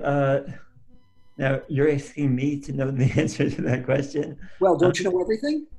No, I don't. And I'm not ashamed to admit that. Yeah. I mean, of course, we were talking about this last night also, that yes, that would have been an alternative. But there's something else, that another way of understanding God here. Not that I want to justify everything that God does. God is said to do in this, and that is there's a beautiful thing about the way that the Jewish people deal with leaders, and that beautiful thing is that even the most inspiring of our leaders have deep flaws, and we are, there's a time, I've seen this, I saw this in the 60s, and I see it again happening today, where people who have really good intentions and provide smart ideas for leadership nevertheless get attacked by everybody else. And there's a tendency to feel like the leader has too much, that the leader has too much influence, too much power, whatever. And so people try to tear them down. And our tradition was to make it impossible for people to glorify the leader, to make it sound like the leader is the next thing to God, to point out their flaws and their weaknesses, and hence to make it possible, not to say that this is actual, but at least make it possible for us to accept leaders with flaws and not expect that they're going to be anything else. But what I saw happening in the 60s, and I see in the early 70s, and I see it happening again today, is that there's a culture of calling out whatever is lacking in somebody and saying, hey, you don't have this, you don't have that. No, so it's, and one of the forms it takes is, well, you might be good on front A, B, and C, but you're still, and there's now you fill in the blank. You're still a white person with privilege. You're racist. You're sexist. You're homophobic. You're xenophobic. You're anti-Semitic. You have an ego. All these things that are probably partly true. Okay, leaders, and in fact, now we'd say our social change movements, our movements for wanting to build a different world, are going to be flawed. Are going to be flawed because there's nothing else on the planet but flawed people. There's no way to have a social movement that is a full embodiment of the world we want to get to. We can strive in that direction, but we have to be compassionate also. So in not allowing Moses to go into the promised land, the text is also giving us an idea that Moses isn't the perfect person either, and reminding us about that and saying, okay, he did a lot of things, wonderful things, amazing things. You know, this is his Torah, we celebrate it, we're still reading it. after thousands of years, we're still reading this thing and reading about, and Moses is the dominant figure in at least from the chapter from the book of Exodus on. And he even gets to be recorded in this last book with all his surahs and all his upset, but also with lots of great teachings. So that's how I see it. When the book of Deuteronomy ends, it says that Moses was buried and nobody knows where his place was. And the rabbis say, yeah, because we didn't want to have people doing pilgrimages to his grave and making it, turning him into somebody that would be somebody that is worshipped. Okay, I mean, to lahavdil elef havdalo, to make a distinction. This is one of the reasons that the Jewish people had trouble accepting, giving the right place or a place of honor to Jesus, was that his followers turned him into a god, and that is a possibility when you have an inspired leader, that people are going to end up giving too much kavod, too much respect, too much, turning them into something that they're not. So that's another possible explanation. I'm sure that you can argue, yeah, but he didn't have to do it that way. God didn't have to do it that way. Okay, now, and again, when we say God, I want to caution us that what we really mean is the way God is being represented by whoever put these portions together. Here, God is being represented as angry and so forth. And I wish that some of these other interpretations were there also. But that's one of the things about this tradition I love, is that it is wide open for interpretations of all sorts. And so, a lot of possible ways that one can go with the text. The text is open, wide open for the very questions that you've just raised. So I hope that. May I make a comment? Please. Milton Touchman. Hi, Milton. I just wanted to say that I'm troubled by the lines that follow the ones that we've been talking about. I appreciate, Rabbi, the way you interpreted Rav Lecha and universalized it in a very beautiful way. A life that's filled with that. When one comes to the end of a life with disappointment, it is very helpful to recognize what one's achievement has been. But the lines that follow, it seems to me, place God in a not very attractive way. He tells Moses to go up to the summit and gaze about, but he doesn't stop there. Be sure you look very thoroughly. West, how does he put it? And north, and south, and so forth. Look at it well, for you shall not go across yonder Jordan. It seems to me God is rubbing it in, as if to say, I understand. well, this is your last chance.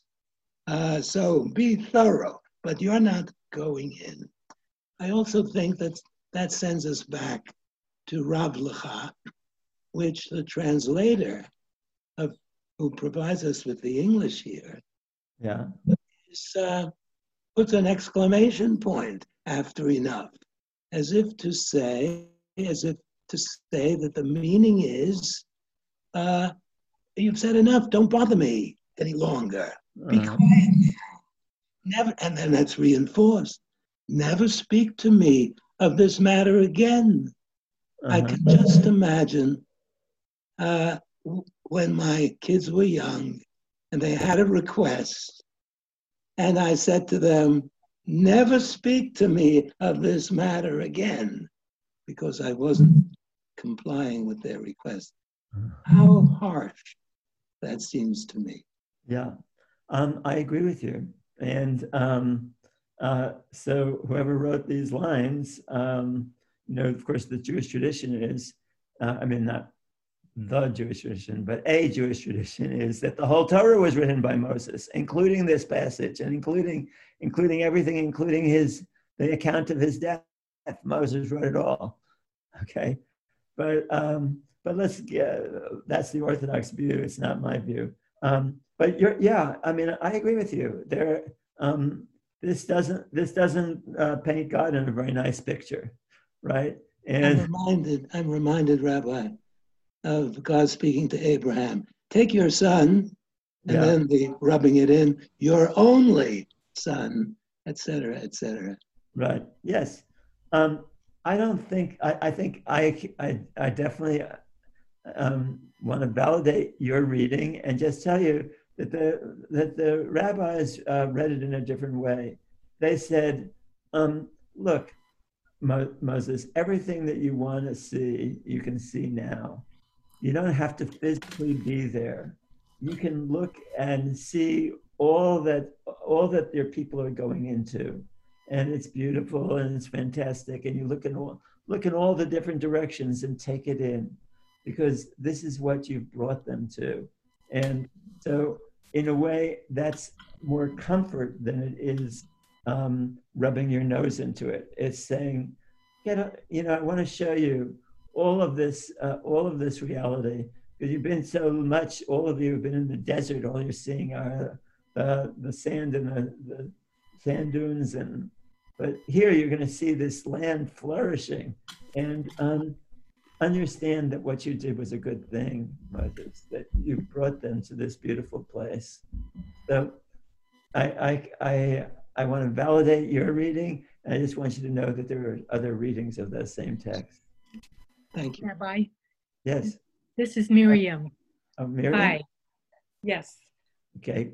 Hi, Miriam Mazel. So, where can you find where the rabbis interpreted it in that nicer way? Oh, where can you find it? You can. I think you can even find it in the Orthodox translation, the Stone edition of the Bible. But all these arguments, and I can't tell you where else except to say, I think you'll find it in when I say the rabbis say, I'm quoting either from the Torah, that's essentially the Talmud, or the subsequent rabbis who interpreted it, including Rashi and actually before Rashi, there's the books of Midrash, commentaries. So I don't remember exactly where you can, but that's where you would find these other interpretations. But there are zillions of interpretations out there, and you can study them day and night. But yes, there are these other interpretations, and but I wish I don't have the quote, the specific. I'm sorry, but no, that's okay. Thank you. Because a lot of what I come up with are things that have been planted in my head. I don't remember exactly where I got them from. Maybe they came from God herself, but probably not. Probably I feel like I'm building on. I have a lot of original ideas, but I'm building. 1%, less than 1% of my ideas come from my head, and 99% come from all that I've studied and learned and whatever. So I don't like to take credit for any of it, and say, it's part of an ongoing tradition in which there's so many alternative voices. And Michael, can you hear me? Yes. Yes. Regarding that line 26, Vayomer Yud-He Vav-He Eli Ravlach, and here in the stone Chumash, the Orthodox Chumash, the quick it says your interpretation, and then the gentleman who just preceded you. It is too much for you. He translated it, instead of saying enough, they translated it as it is too much for you, which is actually a more precise translation. Ravlach. It is too much for you. By saying this, lest people say that the master is unduly harsh and the student is unduly persistent. Alternatively, it could be rendered, there is so much for you. That is, God assured Moses that an enormously abundant reward, greater even than the land, awaited him in the world to come. And that's Rashi's interpretation. So it starts with Rashi, and it just proliferates through all of the interpretations of the various commentators through the years. Right. I got it. You have to be in that part of the tradition that that takes the world to come as a like compensation. But that move towards compensating us in another world for what's going on here, not one I'm going to take. It's not a path I want to take. I want to take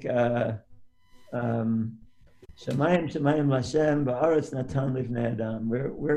We are here in this world, on this land, and there are disappointments, and it's okay. I interpret it as God saying, Moses, be cool. This is small potatoes, man. We got big things. We're going to see big things. Well, and if in that way we can continue to read, because what Moses is about to do is now to be able to recount the 10 speech acts, and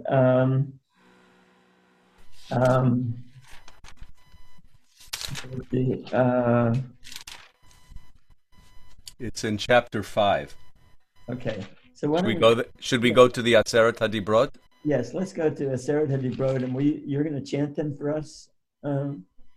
Sure. So can you turn it to chapter 5? Yes, I'm getting there. Are you seeing the scrolling happening? Yes. Okay. Sorry, don't look at the screen when that happens. It'll guarantee you nausea. Okay. So, Ami, do you want to read the English first, and then up to there? Well, maybe someone else can read the English, and I'll chant the Hebrew. Is that okay? May I read that? Absolutely. Sharon. Moses summoned all the Israelites and said to them, "Hear, O Israel, the laws and rules that I proclaim to you this day. Study them and observe them faithfully. The Lord our God made a covenant with us at Horeb. It was not with our fathers that the Lord made this covenant, but with us, the living, every one of us who is here today. Face to face, the Lord spoke to you on the mountain out of the fire. I stood between the Lord and you at that time to convey the Lord's words to you. For you were afraid of the fire and did not go up the mountains, saying," meaning the Lord saying. Okay, let's stop here for a second. Just to say that this passage is one of those cited for a traditional view that says that we were all at Sinai, or we were all, Horeb is another name for the Sinai experience. We were all there. Everyone, not just the ones who were living then, because now he's talking to a crowd of people. The eldest are 60 years old, so they might have been there, but there are a lot of other people who are, let's say, under 40 years old. They weren't even born at that time. Right. Who he's talking to.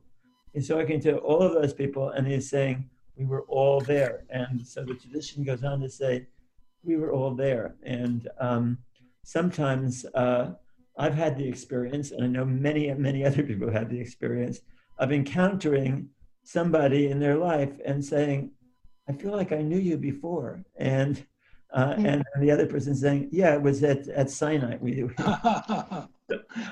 Or when you don't know the origin of a melody, when you sing a nigun, and they ask you, who wrote that? And you say, it's from Sinai.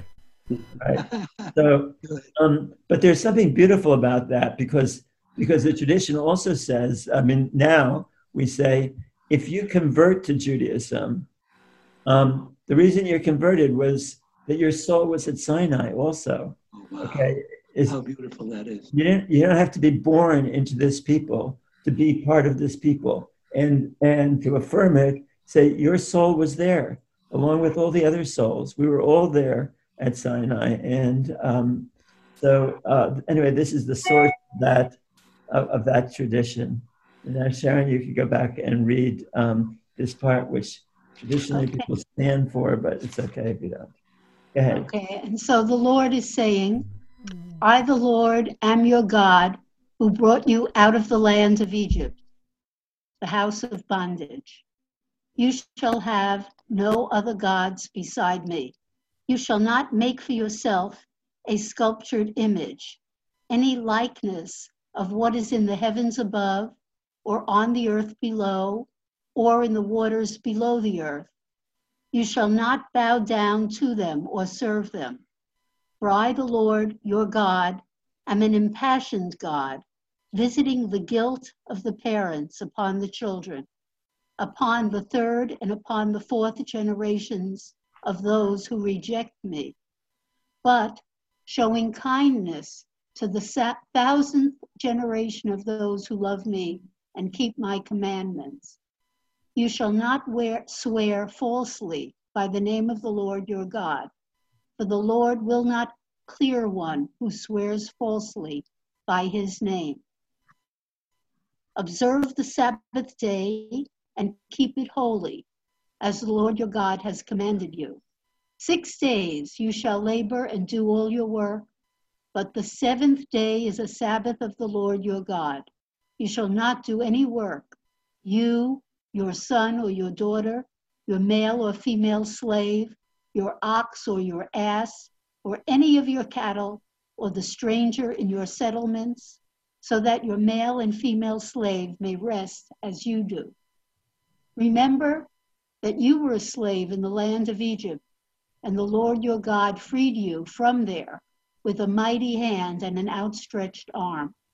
Therefore, the Lord your God has commanded you to observe the Sabbath day. Honor your father and your mother, as the Lord your God has commanded you, that you may long endure, and that you may fare well in the land that the Lord your God is assigning to you. You shall not murder. You shall not commit adultery. You shall not steal. You shall not bear false witness against your neighbor. You shall not covet your neighbor's wife. You shall not crave your neighbor's house or his field or his male or female slave or his ox or his ass or anything that is your neighbor's. The Lord spoke those words, those and no more, to your whole congregation at the mountain with a mighty voice out of the fire and the dense clouds. Okay, stop there. Stop there and we're going to read that in Hebrew. Ami's going to read it in Hebrew now. I think he is. Ami? Yeah, I'll start from the actual Anochi. Yeah. Okay.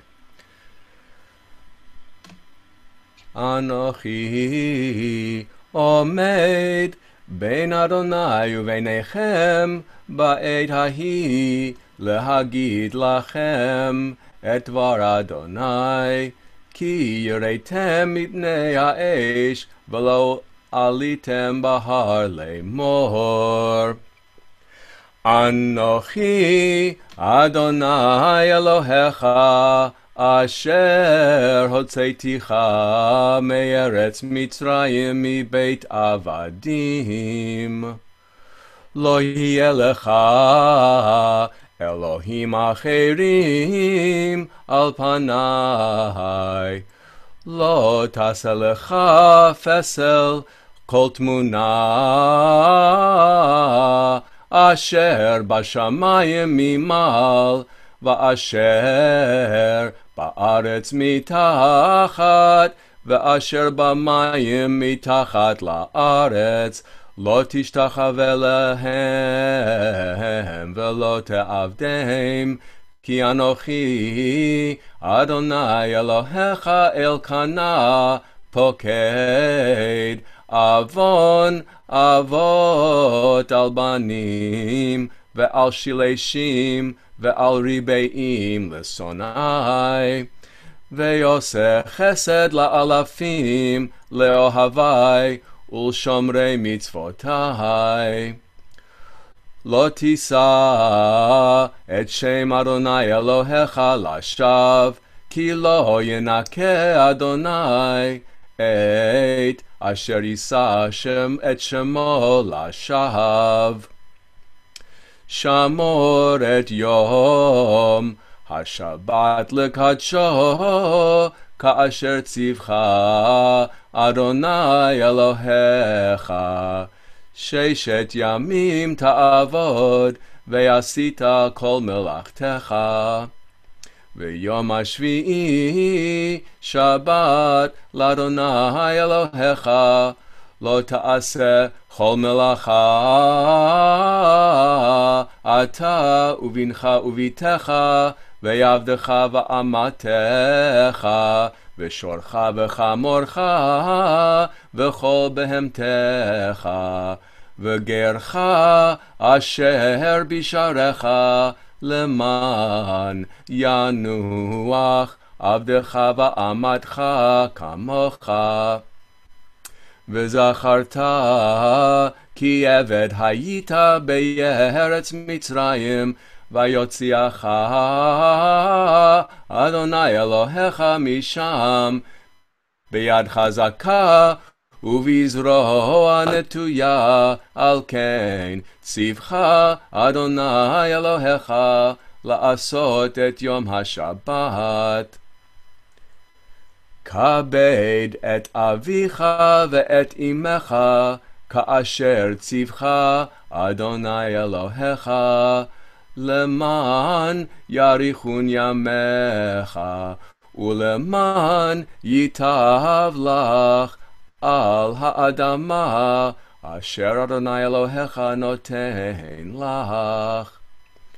Lo tirtzach velo tinaf velo tignov velo ta'aneh v'reacha et shahav velo tachmod eshet reyecha velo titaveh beit reyecha sadehu ve'avdo va'amato shoro v'chamoro v'chol asher l'reyecha.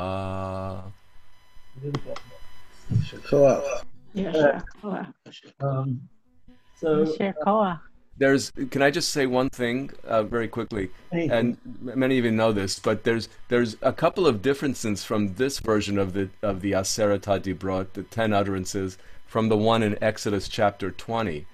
And one of them has to do with women's the role of women in the last utterance. V'lo tachmod eshet reyecha, you shall not covet the wife of your neighbor. And then the sentence stops, and then it goes on to say, you shall not crave their possessions. But in the version in Exodus, it's all one sentence. In other words, the eshet reyecha, the wife, the spouse of your neighbor, is considered property, as is the cattle and everything else. And here there's a split made. That's one interesting difference. And the other one here is the rationale for celebrating Shabbat is based more on because we were slaves ourselves and we were led out of Egypt with God's strength. And in the first version, it's because of the miracle of creation. Yeah. There's interesting differences, but I defer back. No, yes, and I was definitely going to talk about that. So I'll just add a little PS onto what you just said, which is that the why would there be these differences? Why at the end, where the people are now, do they need to hear the explanation of Shabbos in the way it's done here rather than in the way it's done in Exodus? And my quick answer is because now they're about to enter into the land, and here they need to be reminded that God is not only the God of the universe that created the universe, but that God is a force of transformation, that God is the force of liberation, and that this is sort of that this is a Jewish liberation theology that that says, God is the force that makes possible the transformation from that which is to that which ought to be. Now, to get where I get that from, I'd like to also go for a second to the Shema, and which is at the beginning of the next chapter. So this reading this week has so many things that one could talk about for a long time. I don't know if you can see this, that I'm holding up a book called Shema. It's a whole book about the Shema. And there have been endless amounts of conversations through the ages about what we just read and the Shema. So, Yitz, are you still there? Yitz husband Hankins? I'm here. Okay, would you like to read the Shema, which is on chapter 6, sentence, sentence 4? It's on the screen. Can you get us there? It's there. Okay, great. So, Yitz, would you like to read that?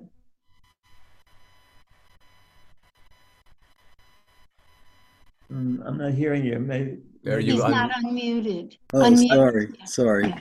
Here I'm telling you to listen, and I'm not muted, and I'm sorry.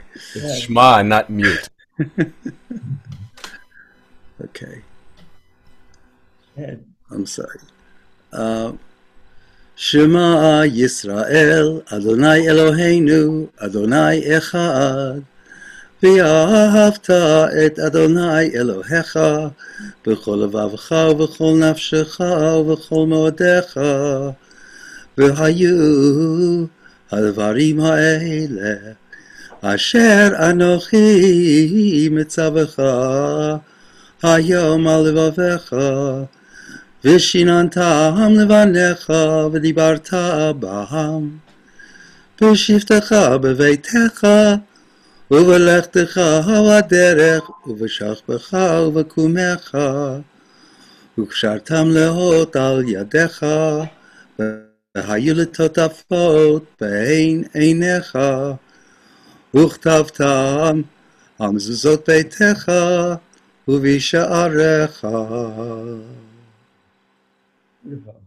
So, and do you want to read it in English?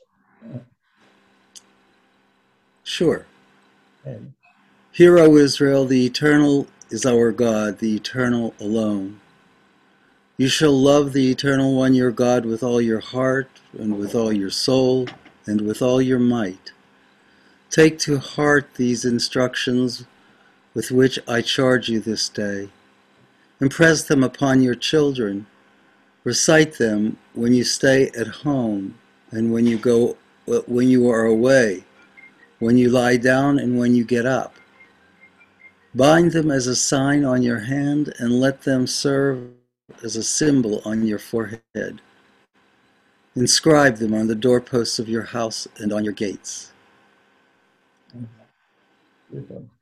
So now you might wonder why I want to do it this way, but I'm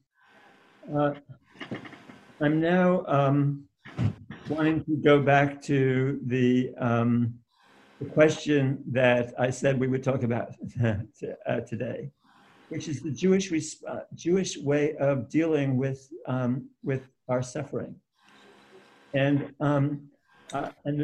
what I want to point out is that this reading today is always takes place on the Shabbos after Tisha B'Av. And you might say, why in the world would this be the way why aren't we have a reading that's more about how to overcome suffering? And I want to suggest that, and this one I don't think I've heard from anybody else, so it's out here on a limb. I want to suggest that that our answer to the suffering is to study and to teach. That is to go in and say, okay, yes, there's a lot of evil in the world, a lot of pain that we as a people have experienced, and the way we deal with it is by focusing on a message that we have to bring to the world that empowers us as individuals and as a community to say, here is what makes us, what makes our lives worthwhile, that we have this contribution to make, this way of thinking about the world, and that provides us with the consolation that the Haftorah, which we started our service today with a melody from Nachamu Ami, be comforted. But wait a second. Telling somebody to be comforted when they're in pain is not necessarily going to comfort them. Okay, it's like, what? Okay, how am I going to be comforted when all these terrible things are happening? So the rabbis made sure that this would always be read right after the Shabbos, after Tisha B'Av, when we announced, when we went through all the pain and all the suffering and focused on that. So that's one level of what is, so here it says, Vishinantam levanecha, you should teach it to your children. This is the legacy that we have. This is what we have in the world. We have these teachings. And these teachings are something that is so beautiful and so deep and so important that thousands of years later, okay, people are fighting to get the words of the 10 speech acts. Okay, it's not commandments, by the way. I'll get to that in a second. But these 10 speech acts on their, put it out in their schoolrooms, and there's so much of humanity has been influenced by this first reading that we did of the 10 speech acts. In Hebrew, it's Aseret HaDibrot, not Aseret HaMitzvot. And by the way, to think of it as commandments is to lessen, there's another way of thinking about what they are. And that is, and this is something that I've taught before here, but that I want to repeat again. The Hebrew of these commandments, of everything that people interpret as commandment, is the same tense, exactly the same tense as future tense in Hebrew. Okay, so that you can read all of these not as you must do this, but rather as when we create a world which really is based on understanding of the God of the universe, this is what will be. It will be this way. This is how it will look. This is what will feel like. If you read those 10 speech acts, not as a command to you, but as an invitation to imagine the world that we want to build, then you, okay, and that the Hebrew is in future tense. It's understood by many as a commandment, but all the commandments are actually can be read also as future tense of what will be. Now, what will be when what? Okay, well, that's where the Shema comes in, why the Shema is here. Okay, it says, Shema Yisrael, Yud He Vav He Eloheinu, Yud He Vav He Echad. And what is Yud He Vav He? Well, from my reading of it, and there are lots of different readings about it, those four letters, Yud Hey Vav Hey, do not when you try and sound them out, they don't sound out as Adonai. That's how we've been saying it, or Hashem, the name, whatever. We don't want to go into it because we don't. The tradition was that you should never try to pronounce it. You shouldn't say that, because that itself, there are traditions in Judaism that say that's a shorthand. Actually, God's name has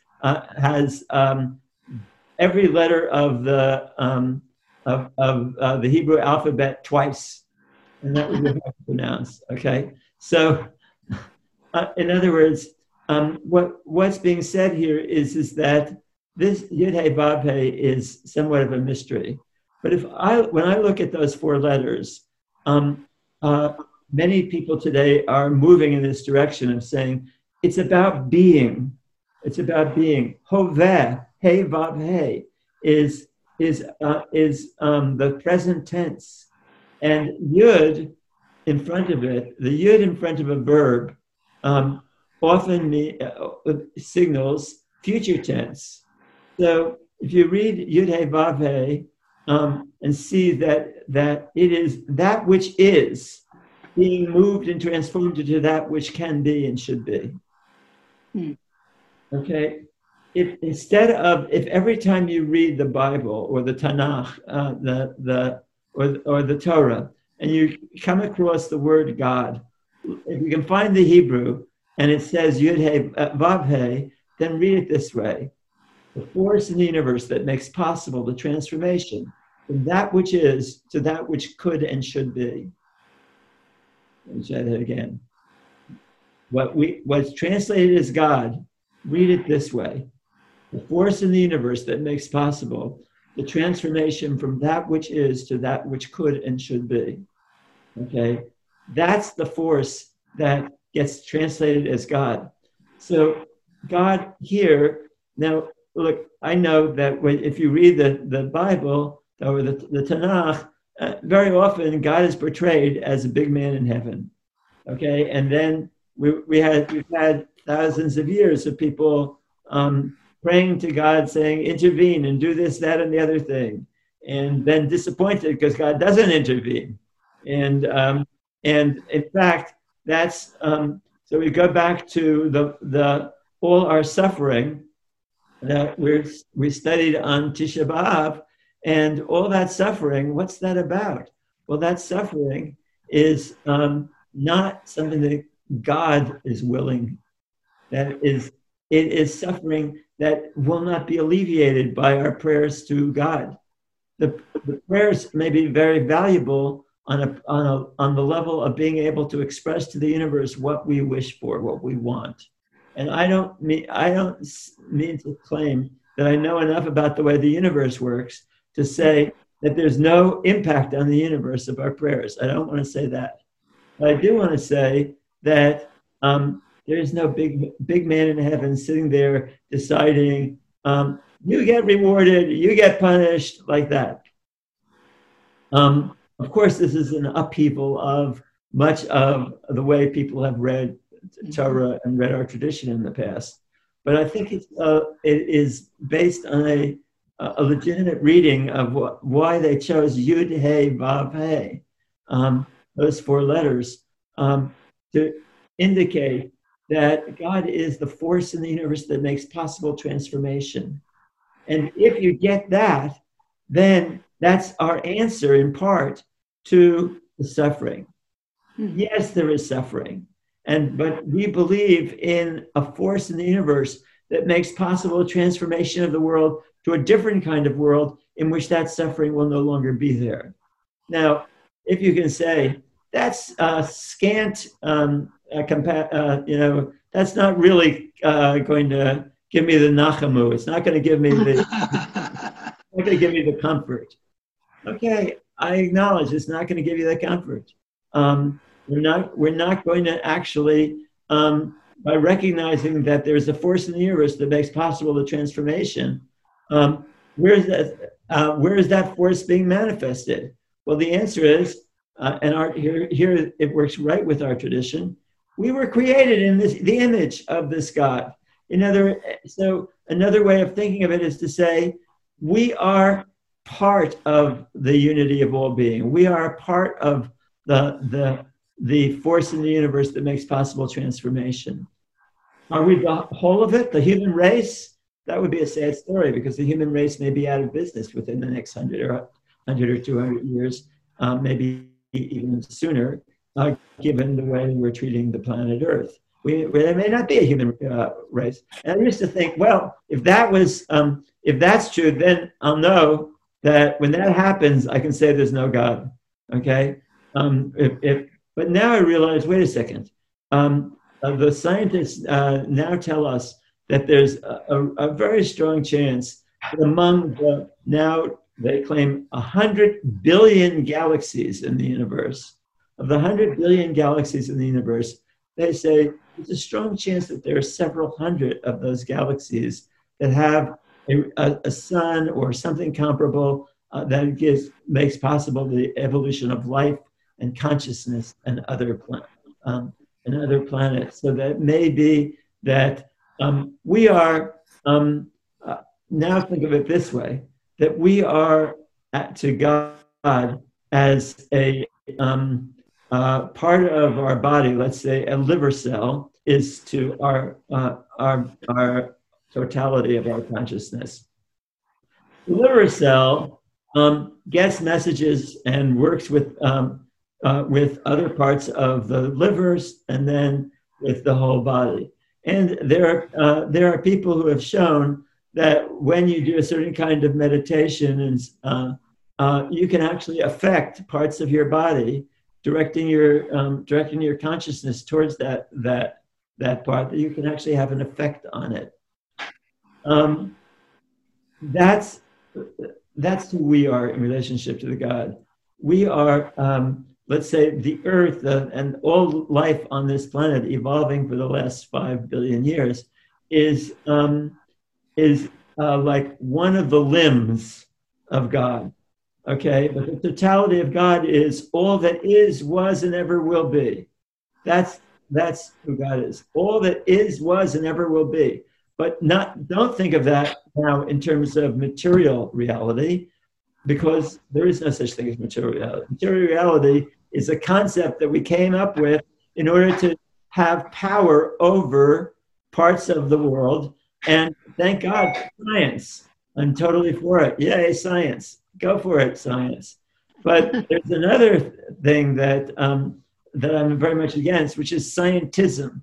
Scientism is the view that science is the practice that says study the workings of the material realities of the universe and use empirical methods and measurements.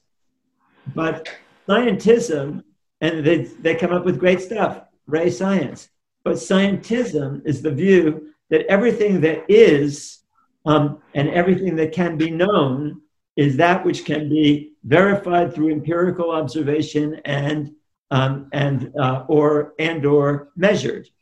But it turns out that much of human life, the things that we value, for example, ethics, aesthetics, love, kindness, generosity, and consciousness itself.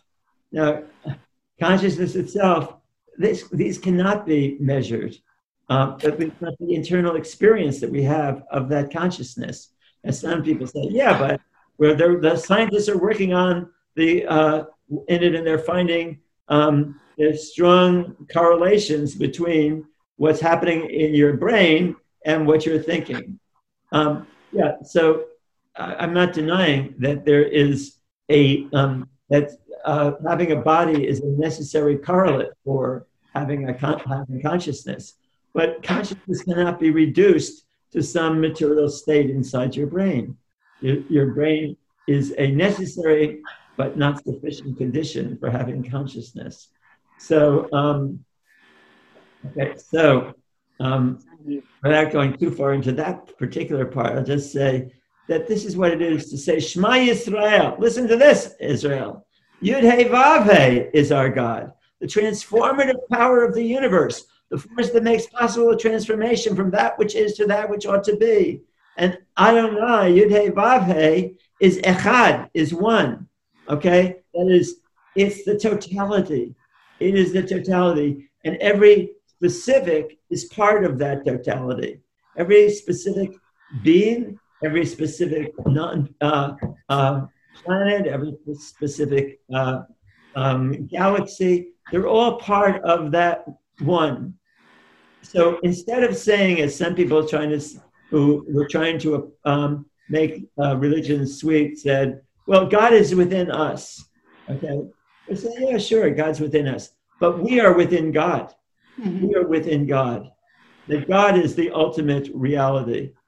That God is the ultimate truth of the world. And this is what's so revolutionary about this tradition, because this tradition is saying what is not all that can be. That in fact, this is the message from the core of Shema, that the oneness of all is something which is in the process of evolution and transformation, and that we are made in its image, and we are the part of transforming it. And it's a part, in other words, so if we fail, if the human race fails here, it'll happen someplace else. Okay, now, there are other planets, there are other possible forms of life and consciousness in different ways, and that we haven't discovered them yet. That's it's too bad. If we could save the planet from environmental destruction, maybe we can, maybe we can't. I hope we can. I know it's our possibility that we can, but whether it's the actuality of what we'll do, that's a choice that is yet to be made by the human race. We have to, our task right now is to encourage people to make that choice, and with all that it would entail, to build a world of love, kindness, and generosity. And you want some details, read my book, Revolutionary Love, where I try to lay out a strategy for how to get there. But in any event, what the Torah is teaching us is that we are that we, created in God's image, are able to affirm the unity of all being with the Shema, and to say that that the reality of the force, the spiritual force of the universe, is that it is a force for transformation. And then that's why this week we get a version of the 10 speech acts, which justifies itself not only in terms of, well, God created the totality, but in terms of, guess what? That God is also the force that makes transformation possible. So that's why Shabbos, you're doing Shabbos, not just because God created the world, but because God brought us out of Egypt, brought us out of our oppression, moved us from a state of consciousness in which we thought, this is all that can be. We're oppressed, we'll always be oppressed. And no, the message of the Jewish people has been the oppression can be transformed, and that we can be elements in that transformation. No wonder then that all through our history, every ruling elite has hated us. And because every ruling elite has been teaching the opposite, that the way things are is the only way things can be. And that you have to be realistic. You have to be realistic and accommodate yourself to that which is. And this message is so deep inside of almost everybody who's grown up in a class society, in a patriarchal society, that we all have a part of ourselves that says, I don't know if I can believe it or not, okay? So to believe in God is to believe in the possibility of possibility. To believe in God is to believe in the possibility of possibility, okay? Not the inevitability of it. It's not inevitable that this world is going to survive. It's not inevitable that the kindness and generosity that we've poured out into the world is going to have the consequence that God is saying, or God is being heard as saying in the Aseret HaDibrot, in these 10 speech acts, in which one of them says, because God will visit the sins of the fathers and on the children for the third and fourth generation. Okay, that's pretty downer, right? But we all know, if we know anything about psychology, certainly it's like the psychology that's developed over the course of the past let's say 100 years, that it is totally true that what the distortions in our life get passed on to our children and our grandchildren, and maybe even our great-grandchildren. You know, there's so much of what we feel and think, etc., has been passed on to us from our parents, grandparents, etc. So yeah, for 3 or 4 generations. But then the Torah goes on to say, but the love, the kindness, the generosity, that's going to be passed on to 100 generations. Wait, is it 100 or 1,000? Whatever. 1,000. 1,000 generations. And that's the optimistic part of the Jewish message also. That's going to be passed on to 1,000 generations. Okay, that's right here in what we read in the 10 speech acts. That God's compassion is going to be passed on from generation to generation for 1,000 generations. Now you might say, well, hey, then why didn't it show up already? And I say it has. It has. The very fact that most people today are not slaves. Not that slavery has been eliminated, but most people today are not slaves, and they were when this Torah was written. Most people in the ancient world were slaves. The vast majority of people were slaves. Okay, huge liberation has taken place there. The most significant liberation that's taken place since then, since slavery was transcended, has been the women's liberation. It's certainly the greatest miracle that we've lived through, but it's the greatest miracle of the past 2,000 years in my vision. It's an amazing reality that now, have we beat all forms of patriarchy? No. Have I beat all forms of patriarchy inside me? No.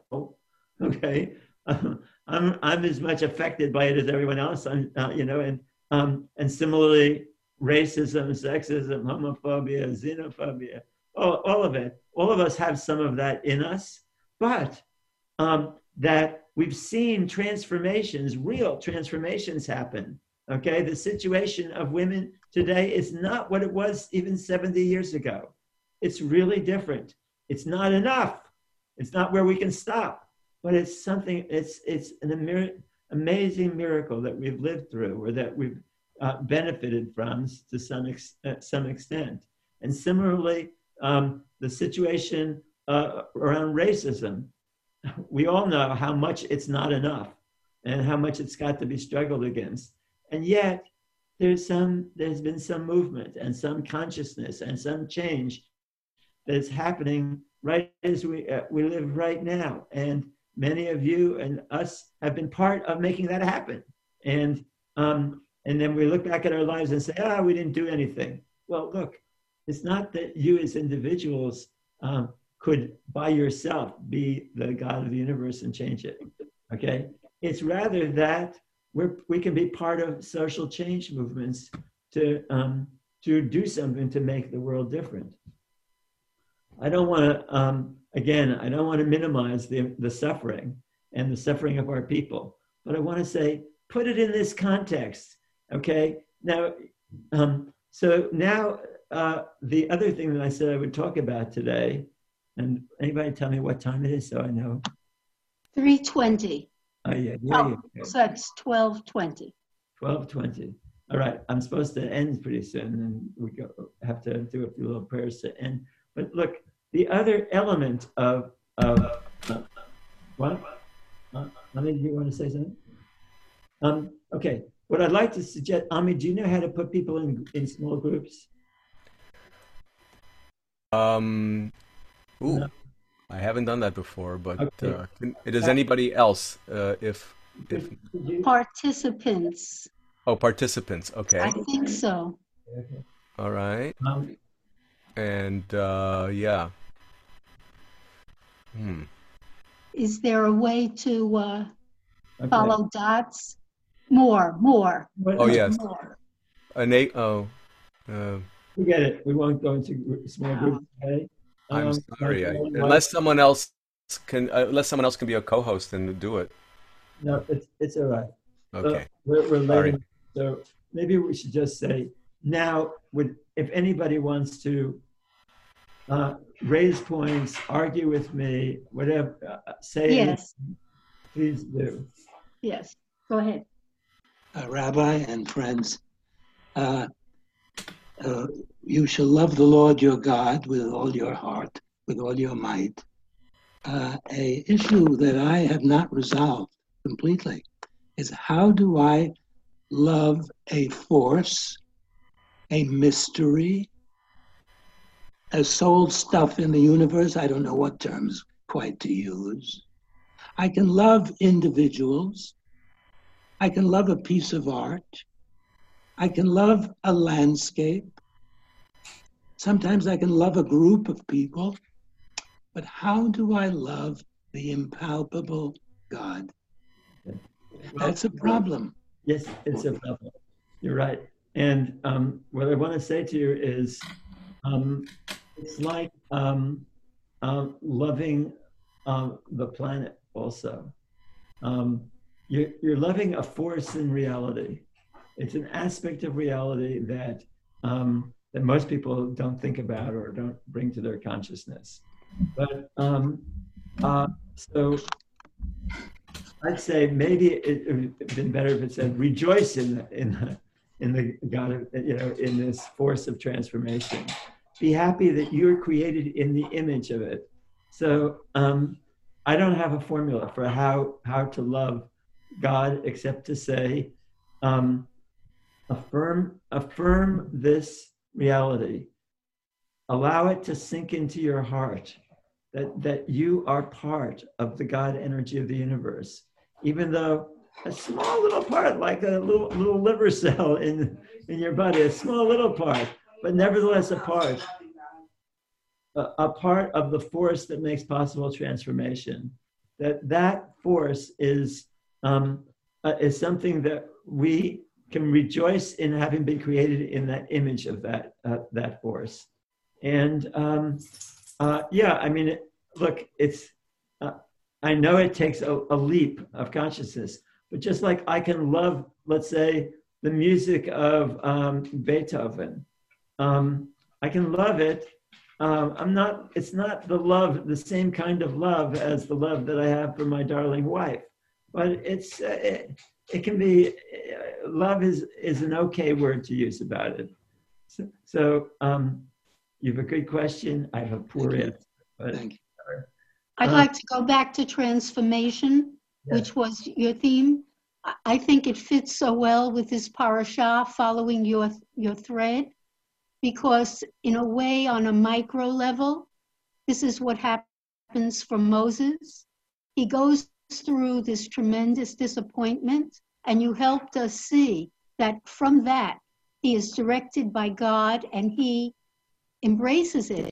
He gives the commandments again, the speech acts to the people.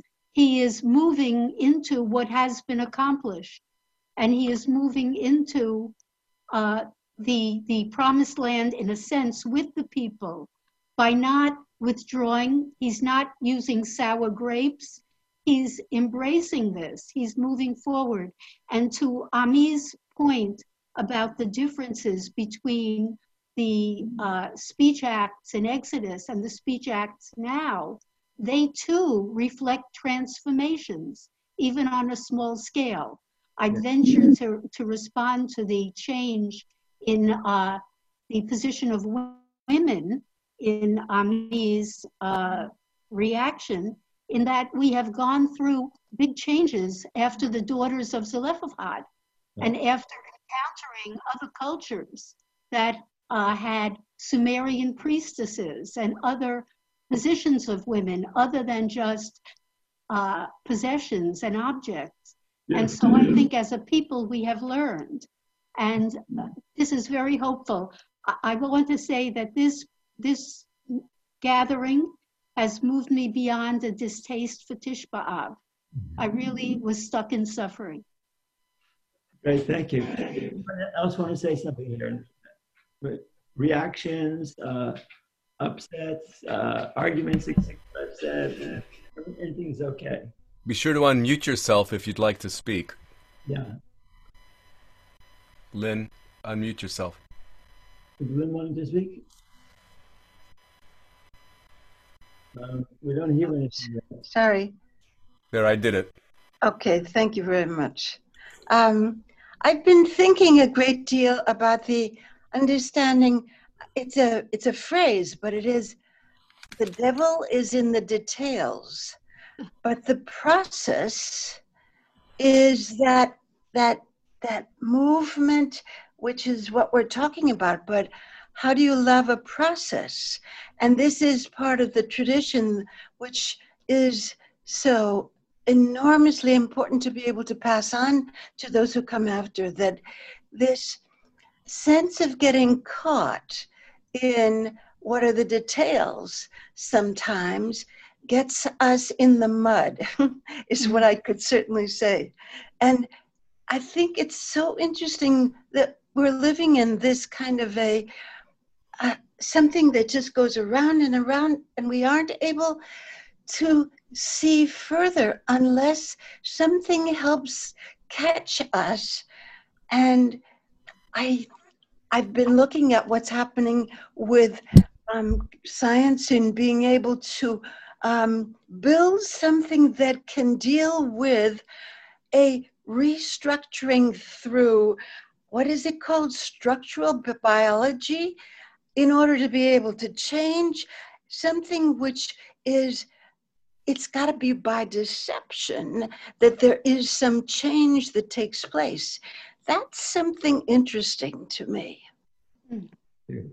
Why do we talk so much about the choice of those who are tricksters in those heroes that we look at who have to wrestle a great deal?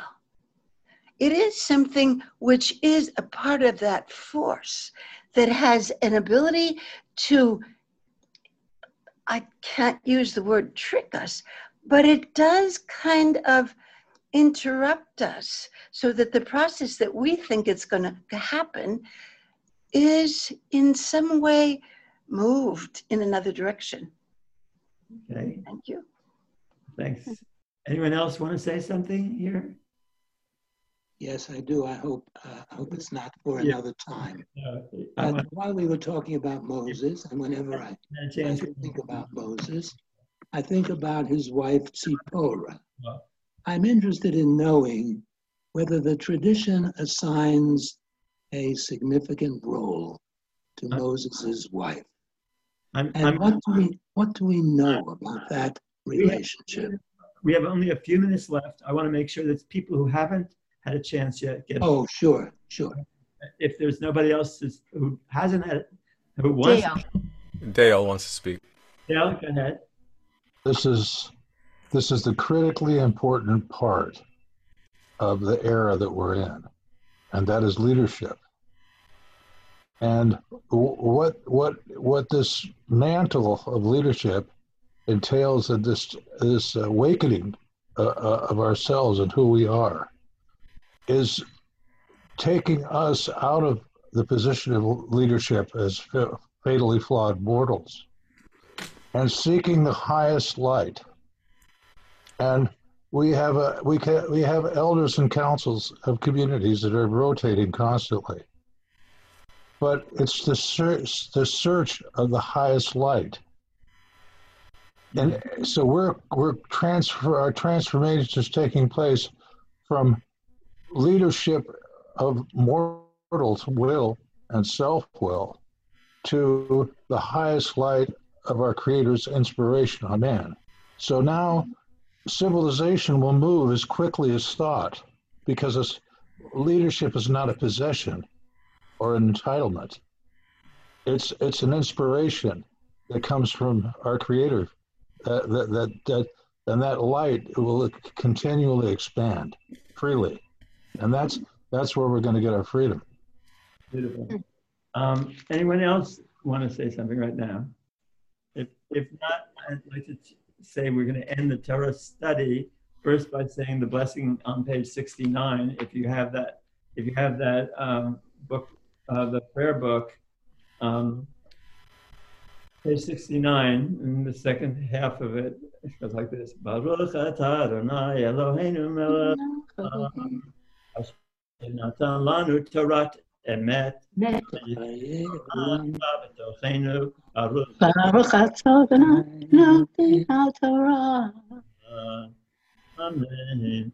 Yishberach Avotenu Avram Yitzchak v'Yaakov Imotenu Tzarech Barach Avoleya Yivarach v'Yirapeh Tacholim. May she bless our ancestors Abraham, Isaac, and Jacob. Sarah, Rebecca, Rachel, and Leah. Send a blessing of healing to all those in our community who are in need of healing. And you can put the names of anybody that you are praying for in the chat, or just call them out. But this is a moment to put forward your desire, your call for whatever healing forces there are in the universe to heal those who are in need of healing.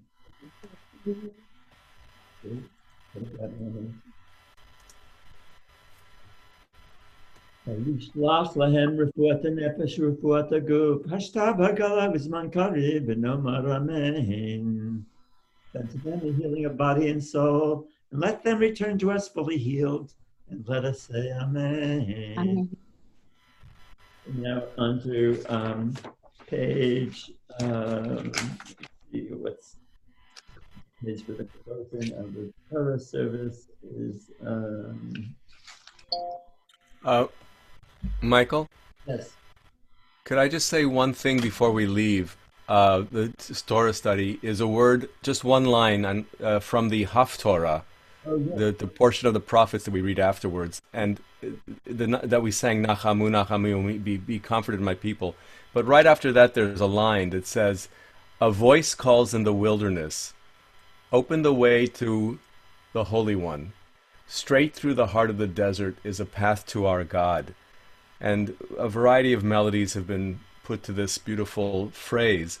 But for me, in terms of comfort, this is, what can we do but open the way to the Holy One? Our hearts are broken, and all we can hope for is that our hearts will follow the path in this desert of sorrow to eventually reach 7 weeks from now, the high holidays, where teshuvah happens and healing happens throughout this journey of the next 7 weeks. So may we all have opened the way for us to the Holy One. May our hearts be open, and may our direction be guided to healing and to eventually to teshuvah. Straight through the heart of the desert is a path to our God. It's a beautiful Haftorah. If you haven't read it, you really should. It's Isaiah chapter 40.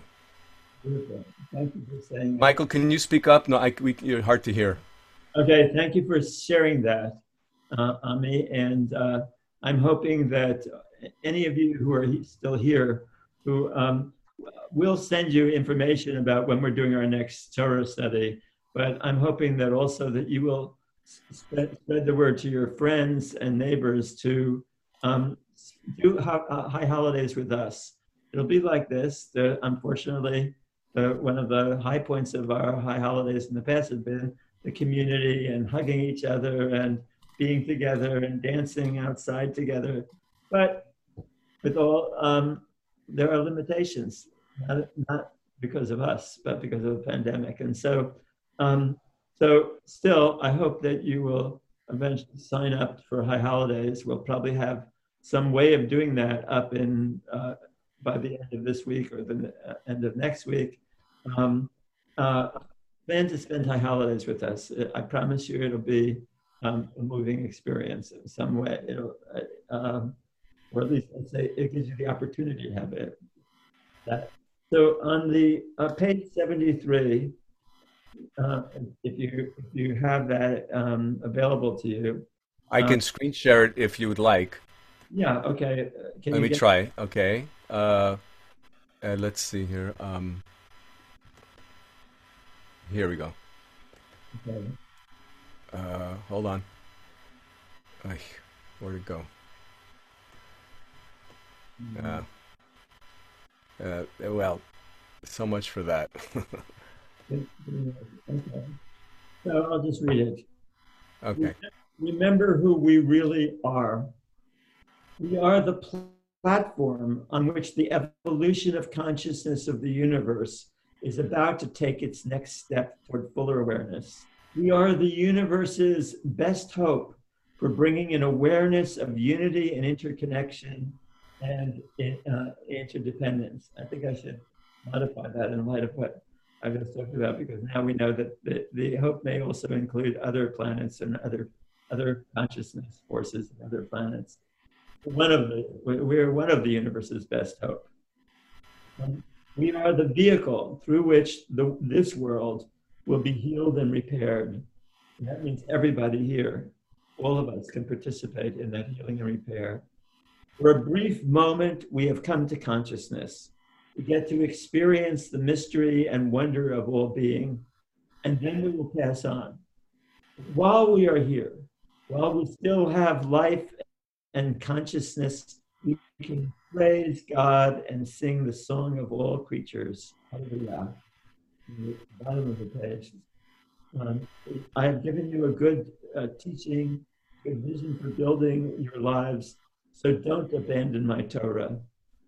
It is a tree of life to those who hold fast to it, and all who supporters are happy. Its ways are ways of pleasantness, and all its paths are peace. Turn us unto you, God, and we shall return. Renew our days as of old. Natati lachem Torah.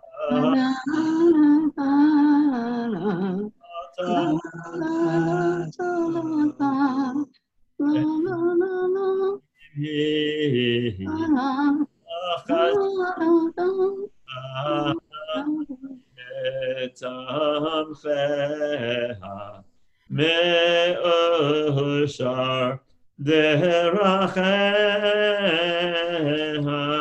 darchei noam v'chol netzivoteha shalom hashivenu Adonai elecha v'nashuva Kadesh Ameinu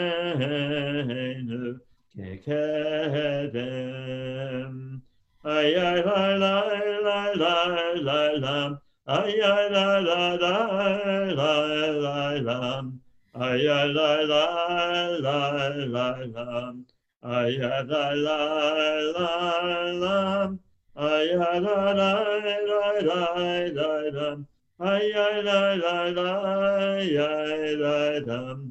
Ay ay ay ay ay ay dum. Ay ay ay dum. So at the end of page 75, you'll find the last little lines of the Aleinu prayer. Please speak up, Michael. We're having trouble hearing you. Yes, at the page 75, at the last lines on page 75. Ve'emar ve'haya Adonai lemelech al kol haaretz bayam hahu yeh Adonai echad u'shemo Echad. On page 76, I want to say Kaddish for all those people who have passed in the as a result of the pandemic, as well as invite you to say Kaddish for anybody in your family or anybody that you know who has died in this past year. Please unmute yourselves so we can hear your names, the names. If you want to call out any names of people that you're saying it for.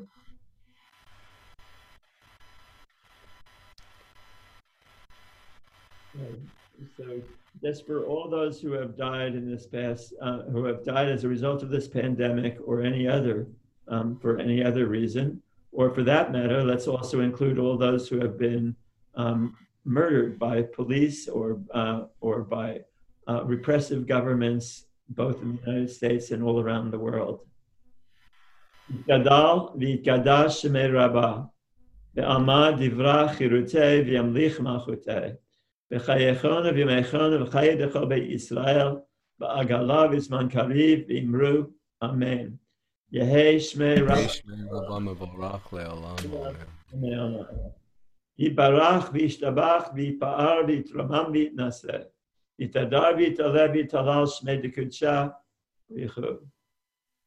Le'ela mikol bechata v'yirata tishbechata v'nechemata damiran be'alma v'imru Amen. Amen. Shlomo Rabba min Shemaya, v'chayim aleinu v'al kol Yisrael, v'al kol yoshvei tevel, v'imru Amen. Amen. Oseh shalom b'mroma, v'yaseh shalom aleinu, v'al kol Yisrael, v'al kol yoshvei tevel, v'imru Amen. So go through the Kiddush.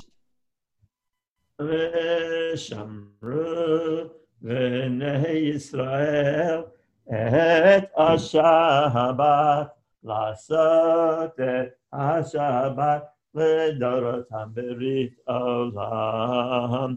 ושמרו בני ישראל את השבת, לעשות את השבת לדורותם ברית עולם. ביני ובני ישראל, אותי לעולם, אותי לעולם, אותי לעולם, ושמרו בני ישראל את השבת, לעשות את השבת לדורותם ברית עולם. כי ששת ימים עשה אדוני את השמיים ואת הארץ, ושמרו בני ישראל את השבת, לעשות את השבת לדורותם ברית עולם.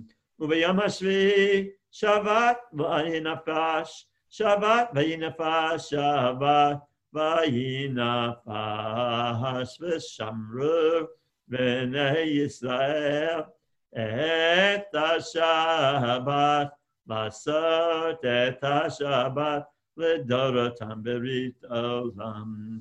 Remember the seventh day to keep it holy. 6 days you should do all your work and labor. On the seventh day of the Shabbos to God. On it you should do no work, neither you nor anybody visiting within your gates, any members of your family, any of your animals. For on 6 days God made heaven and earth, the sea and all that is within it. On the seventh day she rested. Therefore God blessed the seventh day and made it holy. Al-Ken berach Adonai yom ha-Shabbat v'yikadshehu. Baruch et Adonai Eloheinu melech haolam. Borei peri agafen. L'chaim. And let's sing Shabbat Shalom. Shabbat Shalom. Shabbat, Shabbat, Shabbat, Shabbat Shalom. Shabbat Shalom. Good Shabbos. Shabbat Shalom. Good Shabbos. Shabbat, Shabbat, Shabbat Shalom. Shabbat, Shabbat, Shabbat, Shabbat Shalom. Shabbat, Shabbat, Shabbat, Shabbat Shalom. Shabbat Shalom. Good Shabbos. Good Shabbos. Good Shabbos. Shabbat, Shabbat, Shabbat, Shabbat Shalom. Thank you for all of you who have stayed here, and have a wonderful, restful, spiritual and soul renewing rest of Shabbat, and a healthy week and healthy times ahead. Shabbat Shalom, everyone. You can unmute yourselves now, and let's all say Shabbat Shalom. You know how to do it? Unmute yourselves. Hey.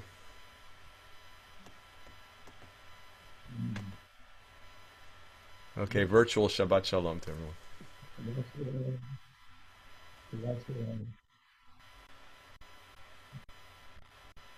A good week to everyone.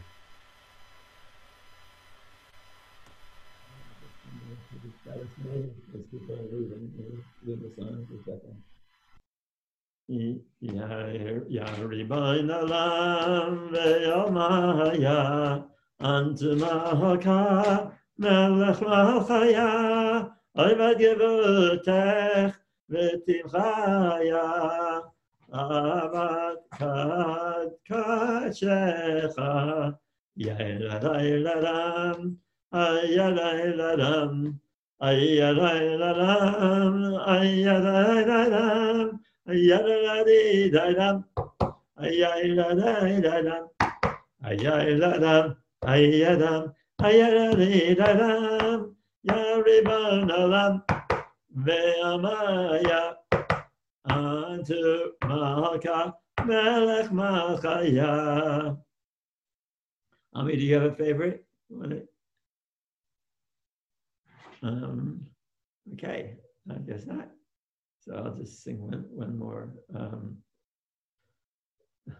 Tzur mishlo achanu, tzur mishlo achanu, tzur mishlo achanu, barechu emunai sabanu vehatanu kidvar Adonai. Tzur mishlo achanu, barechu emunai saban vehatanu kidvar Adonai. Hazan, hazan, hazan, hazan et olamo, hazan, hazan, hazan, hazan et olamo.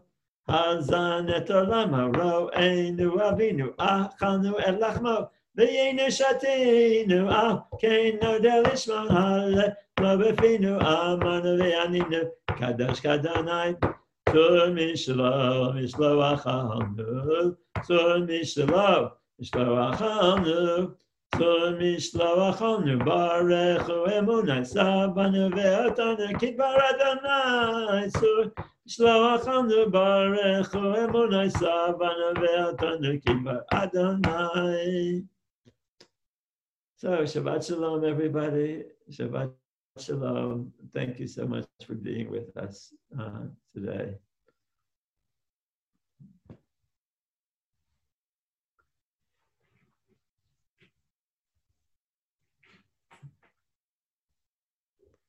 There